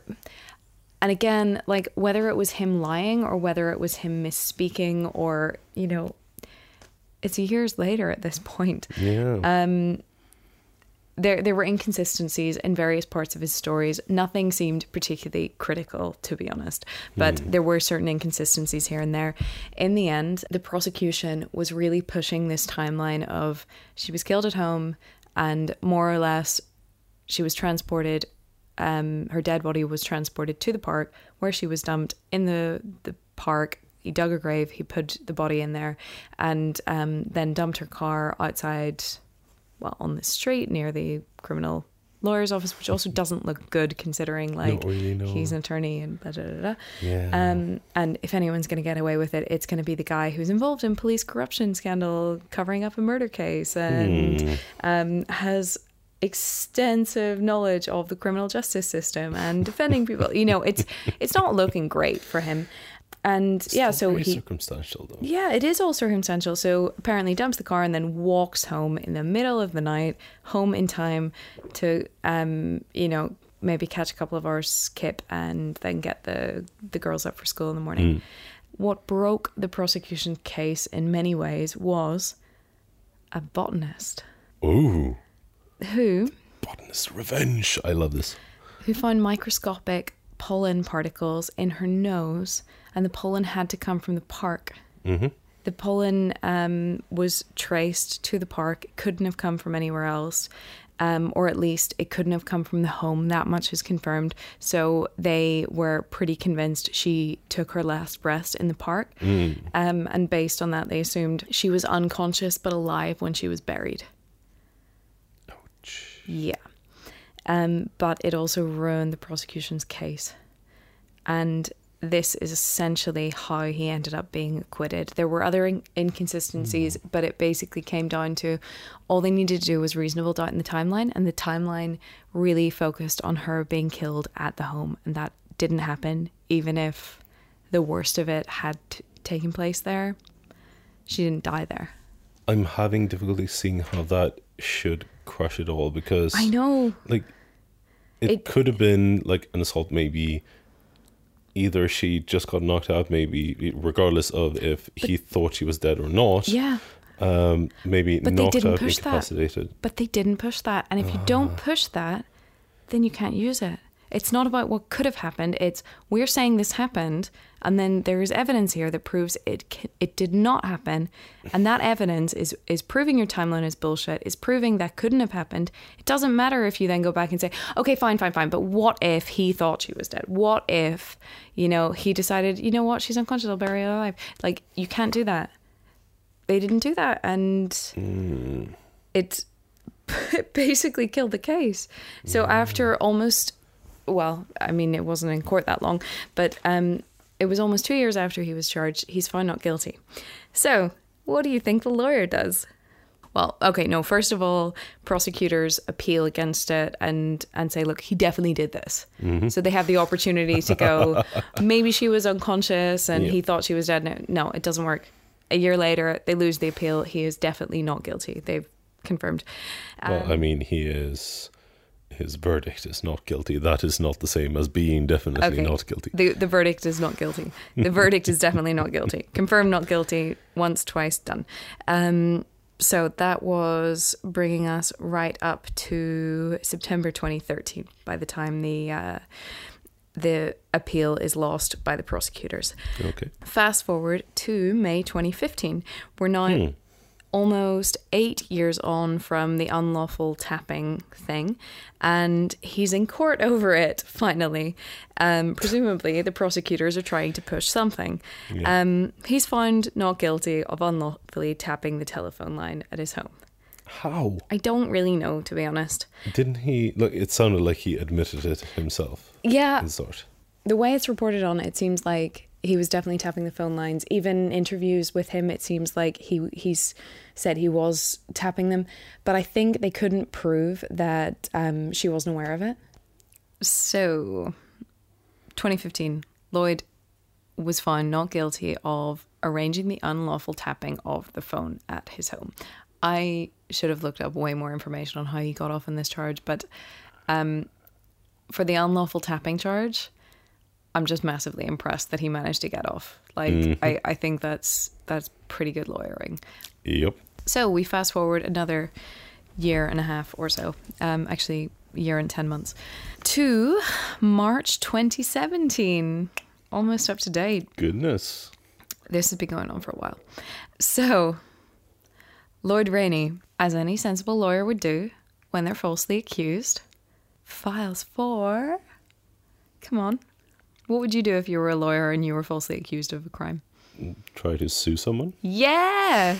So, the defamation trial begins against the state. Oh. He is seeking 11 million in lost earnings and compensation for aggravated damages. So that's to cover him and the family. So he's not selfish, apparently.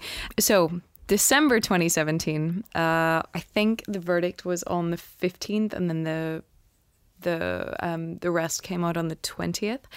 But yeah, December he won and was awarded preliminary damages of 400,000 Australian dollars. Wow. But that's preliminary damages. It's not the final settlement. I think it was about 5 days later that they awarded final damages, which came to not the 11 million he asked for, but 2.62 million.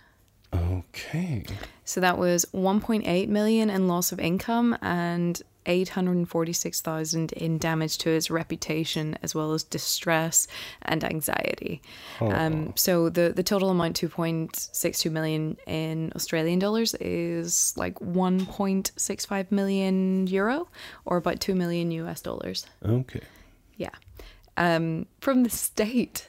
Yep. That's crazy. Think about how many roads that could pave. Don't call someone your best and only suspect in the murder when you don't have enough evidence to prosecute. Yeah, that didn't help, but it does sound like other parts of the trial went worse as well. Yeah. I read a bit of a breakdown on how they worked out the damages, and the 1.8 in loss of income actually is fairly legitimate. So he was a really high-flying lawyer. He would have been able to bill, say, 2,000 is the number they gave, but around 2,000 hours per year. So which is just under 40 hours a week. Like, but 40 billable hours a week is pretty crazy. For a high class lawyer, Yeah, and the amount you're charging for your time at that level is between 300 and 600 Australian dollars. Like it's not cheap. Nope. So yeah, it's kind of interesting that starting with we'll give you 400,000 as a prelim settlement and then upping it to 2.62 when they actually start nailing out the details. It's quite crazy. But yeah, settlement was signed off in the end of last year. He's getting it. He's got it. I don't know if he's been paid it already, but it's been agreed on. He is officially not guilty. He is officially sued for defamation of character. It'd be really crazy if they managed to find something that connected to him later. Like, what happens then? Would you like to hear about some other suspects? Oh, there are other suspects. Yes. Do tell me. There are other suspects. Unfortunately, because the police said, yeah, we have a sole suspect. No one else was really investigated. And if you are into lawyery shows, as I am, then one of the things I have picked up is you don't need to prove you're not guilty. You need to show that someone else might be guilty. So Really? Well, if you can produce another viable suspect and if you can get their name into court, then that's half the battle. That's reasonable doubt right there. If you can say, okay, this guy could have done it, he has motive to do it, he has opportunity to do it. Like, why are you looking at me whenever it could well be him? He hasn't even been investigated. First off, that sounds dodgy as fuck. Oh, come on, that's lawyer shows. And I love it. Lawyers tend to put on the dodgy, but don't hate on lawyers.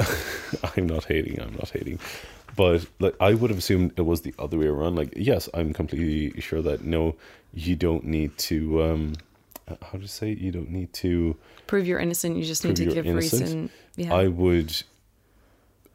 assume that you were going in the direction of you need to verify that you can't be proven guilty. Like, there's doubt on the other end, because that's the end you need to come from. You say that, but if there's a jury, then why would you, like, people don't want to, they have one person sitting in front of them and it's like either this person did it or they didn't do it. Well, I believe he could have done it. The thing that's going to sway you into thinking he might not have done it is going, hey, here's another face, here's another person, here's another backstory, they could have done it. I think it's way more compelling. I don't know.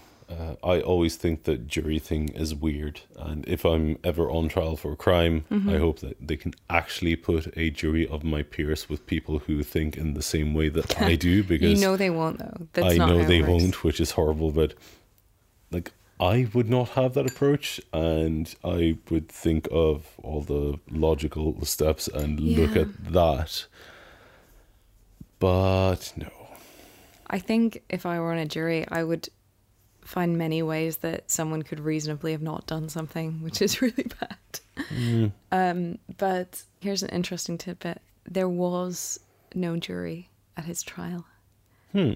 He petitioned to have a bench trial, so just the judge makes the decision, because he said with all the press coverage, because he was charged so many years after, and after the chief had said what he said there's no way I can get a fair trial in any part of Australia. So the judge actually made the call, which I think is a really, I mean, it's terrifying, but it's also a really smart way to do it. Yeah, but in that case, why would you bother with a different suspect? No, what you said, which you directly related to talking to a jury, I know. Should not be valid if it's just a judge. It shouldn't be, but it does paint a picture. Yeah. And I stand by it works for jury cases for that reason, but I am really going by, hey, this is what they always show you in Suits or in any courtroom drama, like even Boston Legal or whatever. You need to present an alternative suspect. No one wants guilty or not guilty. They want John or Jim. It makes it easier. Or it could have been Jim. It could have been John. I think it was probably Jim. Well, it might not have been John. Anyway, there are two suspects that were put forward. I believe both of them were put forward by the defense. First one, Ivan Eads, who was a convicted sex offender and whose DNA was found on a cigarette butt nearby the Ramsey home. Like on the driveway, basically. That was the only connection? Yeah. Okay. But still. It's something, it's thin. Would you like to hear suspect number 2? Yes, please. Okay, suspect number 2. Alon Lacko. who is Ivan Eads' cousin. Okay. Yeah, he was also a convicted sex offender. He was a career criminal. And quite interestingly, so he had lots of convictions for lots of things. I think most people would agree he's not a stand-up guy. He conveniently phoned his drug suppliers from a payphone on the day Corinne disappeared. The payphone happened to be on Monash Avenue, which is the street they lived on. Like, he actually phoned from a payphone of the street of the dead lady on the day she died. But don't worry, it gets better. That's not enough. Wait, it gets better. Sorry. Yep. So he was in the vicinity of the house. There's the cigarette butt from his cousin right by the house. So maybe the cousin was with him. The what's WA? Western Australia. the Western Australia Police Commissioner Carl O'Callaghan. Wow, that's a proper Irish name. Police Commissioner Carl O'Callaghan described this guy, Alan Lacko, as being the state's third most dangerous criminal, which is like, I mean, it's pretty bad. Although Western Australia has, I think, the fewest people out of any state. Maybe Tasmania has fewer, but I mean, it's Perth. Like, come on, it's the West Coast. Sorry, Australia, but Perth is in the middle of nowhere and Australia is massive. Interestingly, though, in the court proceedings in 2017, it was the 6th of April. This is the whole defamation suit. There was an email. I have no idea how they got access to this. There was an email that was read in court between two of the detectives in the case, explaining that Lacko was picked up by police on the 16th of August. So this is like a week-ish later, a little bit more. He was picked up with a knife in his car and he had scratches on him. He wasn't able to explain the scratches. He did mention that a woman had been carjacked in Bentley, which is the suburb of the line dancing class. Yeah. Also, I wrote down what line dancing is in magical language. Do you want to know what it is? Yes, please tell me. Boot scootin'. Boot scootin'. Boot scootin' class. Boot scootin' and a root tootin' evening. Oh, we're doing the boot scootin'. So, yeah, he mentioned that a woman... So this is what was word for word said in the email between two officers. He did mention that a woman had been carjacked in Bentley and was missing. So Bentley is the suburb where the boot scootin' was. The email also stated that he had recently suffered a death in the family and is a very violent sex offender. Then on the day that Mrs. Rainey's body was found, Lacko was also arrested driving a car with sand in the boot. The place where she was buried, it had sandy soil. And he had injuries to his face as well as his hands, not just the scratches that were there 10 days later.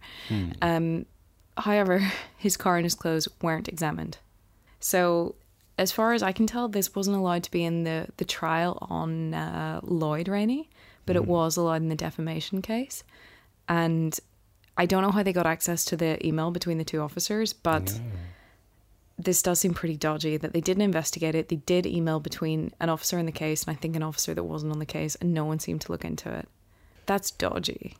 It's kind of dodgy. Or it's good lawyering, but it seems dodgy. It reads as dodgy. Yeah. I have a lot of questions about the email, but no, that won't bring anything, so never mind. Oh, come on, ask good questions. No, but I don't think I can tell you. The first thing that struck me was the main thing they mentioned from a quote from this guy, as in that he mentioned there had been a carjacking and someone was missing. Why would he mention that?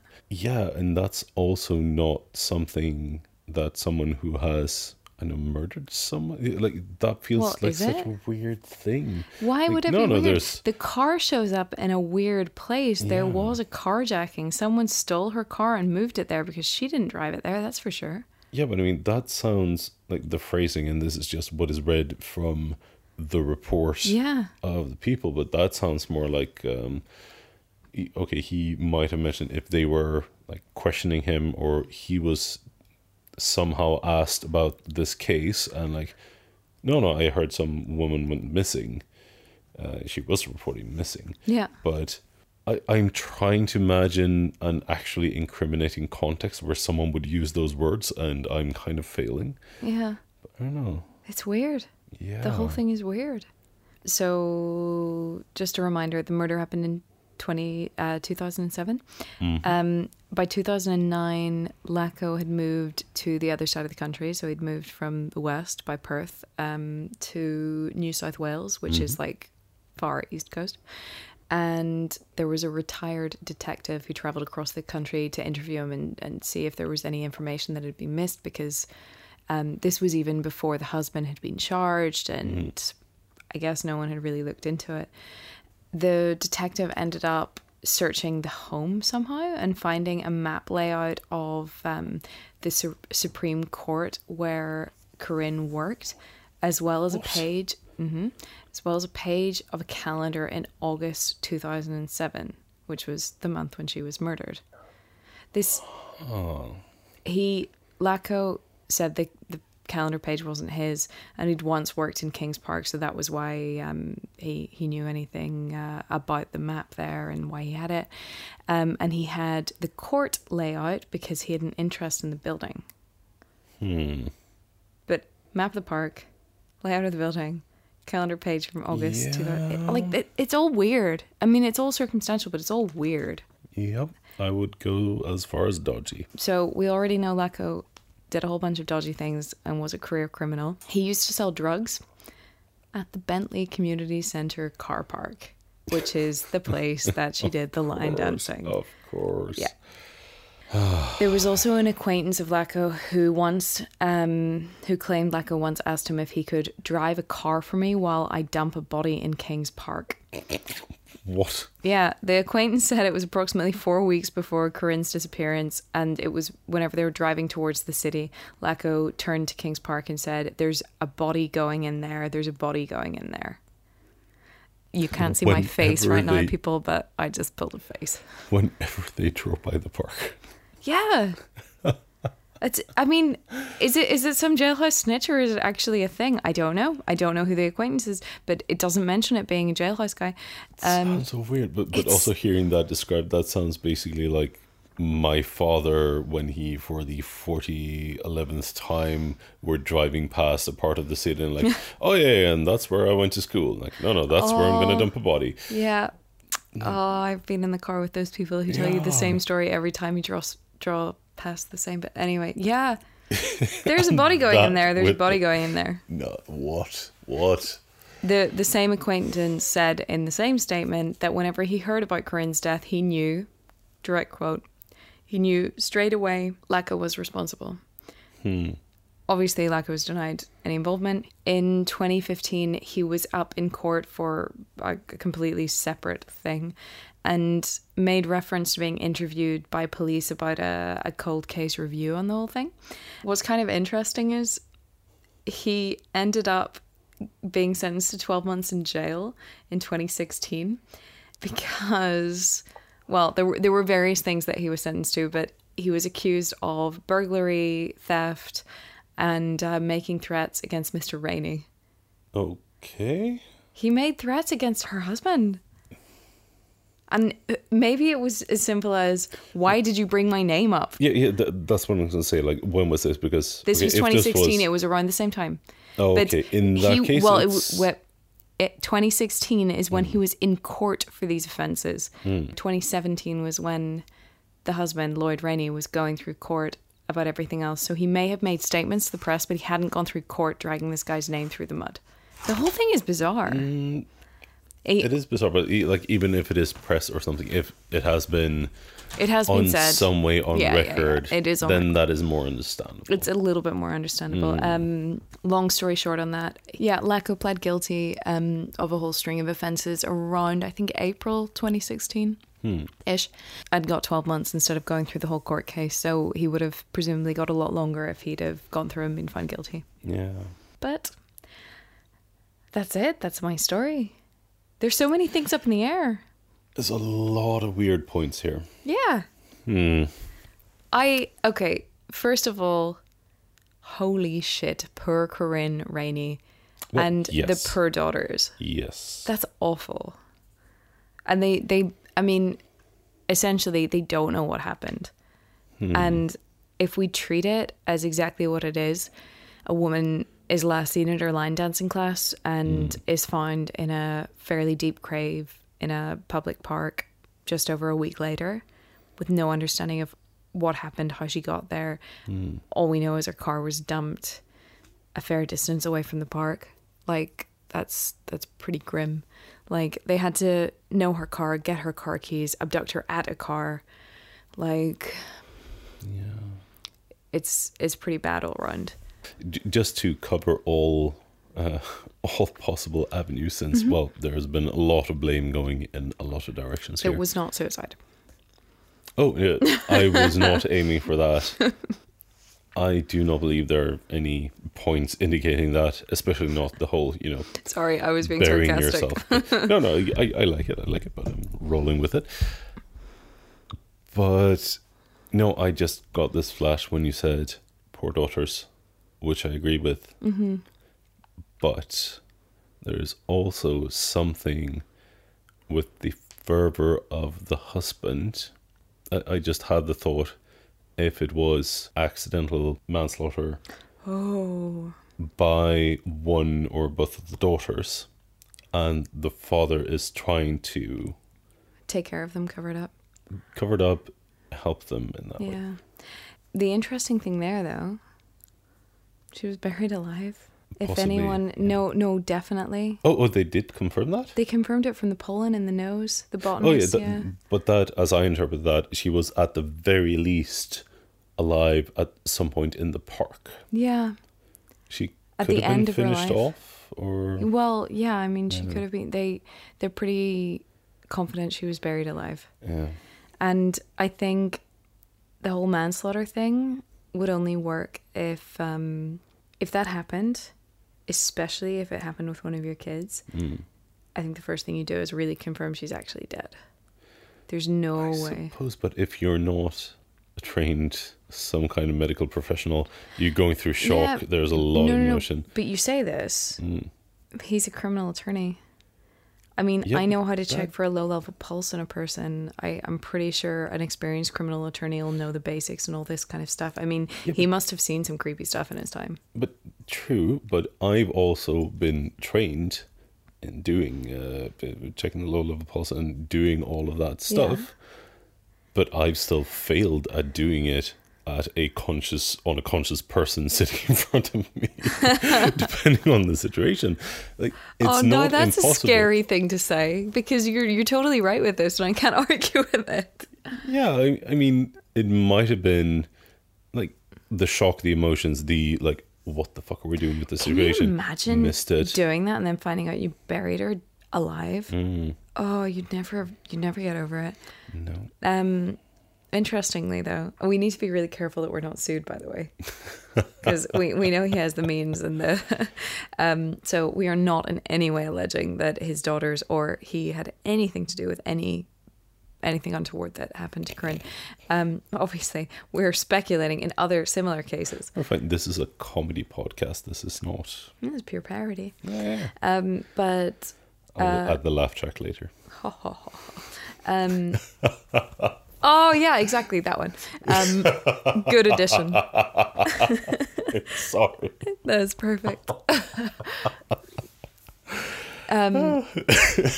I find it super interesting that his daughters are really by his side for every trial that he's in. There are so many pictures of him with the daughters, and yeah, maybe that's why it's like the whole John Bonet speculation. Did her brother kill her thing? Yeah. Like the parents are standing by the son even though they did it because they don't want to lose two children. This is again speculation. I do not mean anything by this. But I was going to say as well, call back to the car accident victim. Oh, yeah. Kent Hammer. Yes. Yeah. Which was Barbara. basically the entire family just like so adamant on That was so his sad. side, like, that was so sad. Our dad wouldn't have done this to our mum. That was the saddest one, I think. Well, no, it just, I don't know.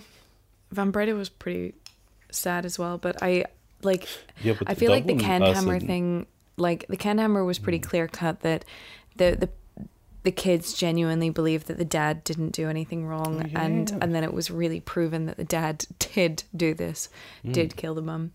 But it could be a similar thing, just no proof. So Yeah.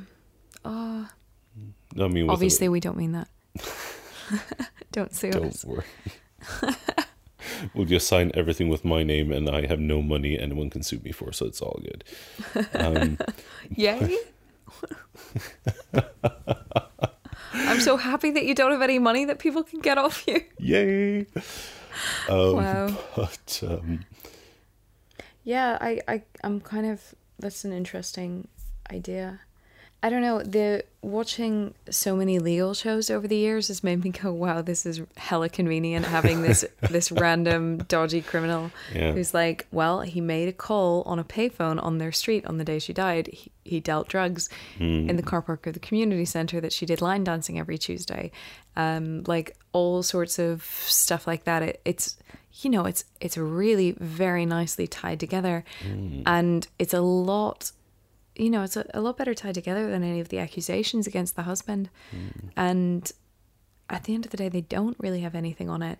And the timeline is an absolute shambles for him, because even if somehow he'd gone out and killed her at the park, the timeline doesn't even make sense for that, because he would have had to walk home.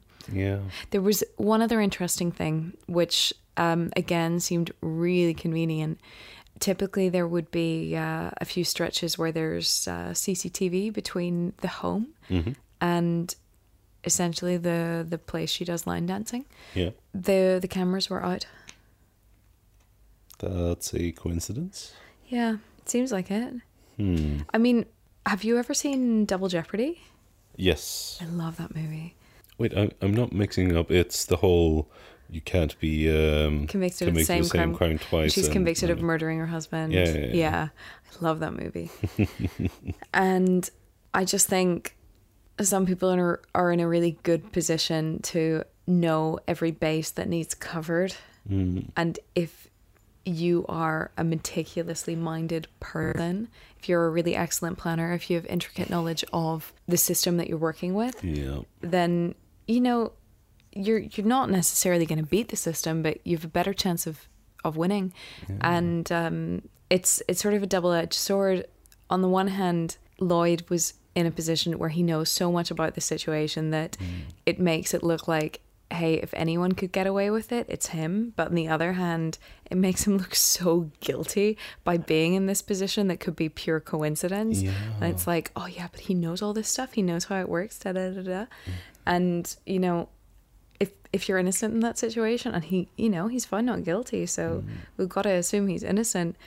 He's just, if you have the knowledge, you're going to take advantage of it. You're not going to do the second police interview. You're not going to, you know, do anything stupid. You are going to legally cover up what you can. Yeah. And you're going to speak out whenever they're not investigating other people.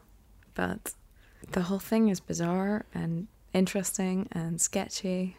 I hope they find who did it one day. I was just going to say, because like we have encountered some, and also just reading about other crime, since I'm more the novice and you're the seasoned veteran here, that I'm sure you've seen way more than I have, but like there are still so many cold cases that get clarity after a ridiculously long amount of time. And considering that this one actually took place where, regardless of how bungled some of the prosecution and everything might have been, there is still so much more evidence that can be taken in and archived or whatever.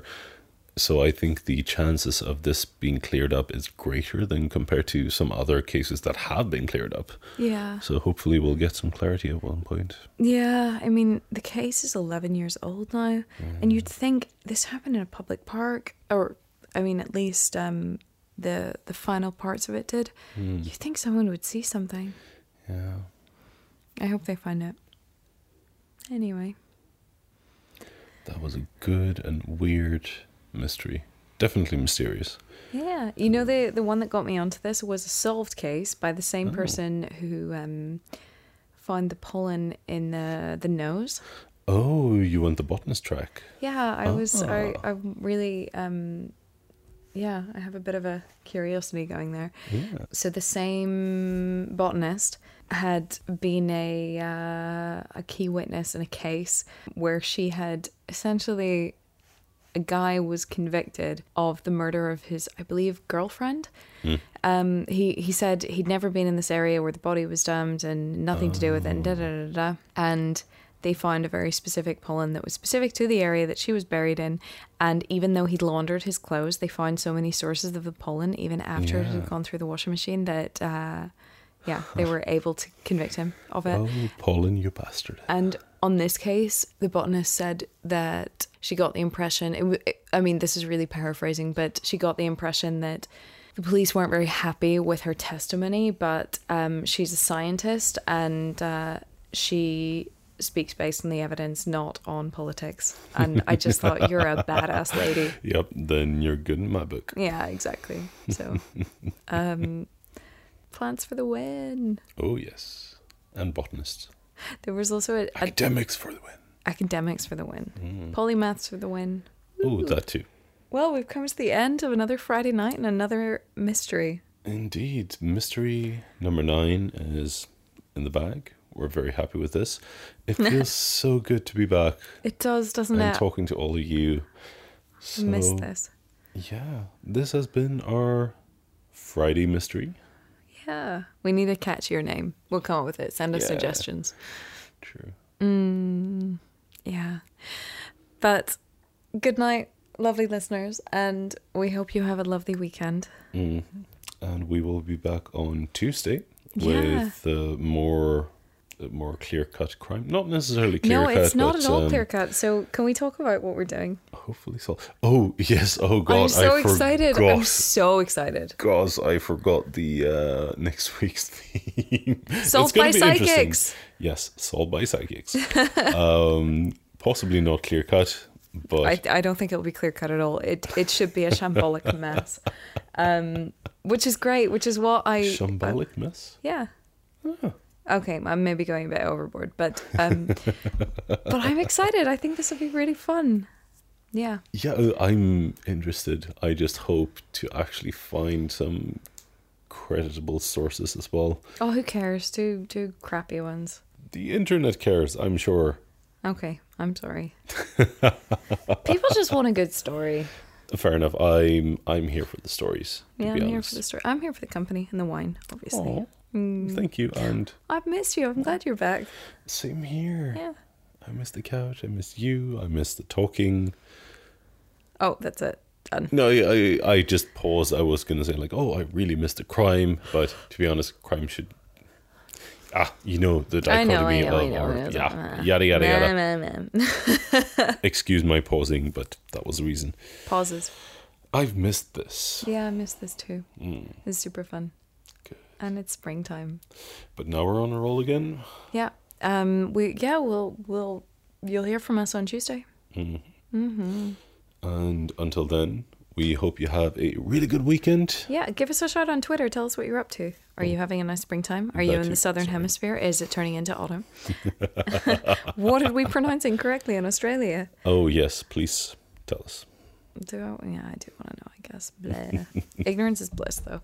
But no, I actually, we know we have Aussie listeners, so if you have any insider knowledge, please give us a shout. I'd be really curious to hear anything on that. Or if you're non-Aussie and just have the perfect theory for either of these unsolved mysteries, give us a shout. Do that. Like I said, on Twitter, or send an email to crimebythebar@gmail.com. That works too. Yeah. Okay. Good night, everyone. Goodbye. Good night and bye. Bye.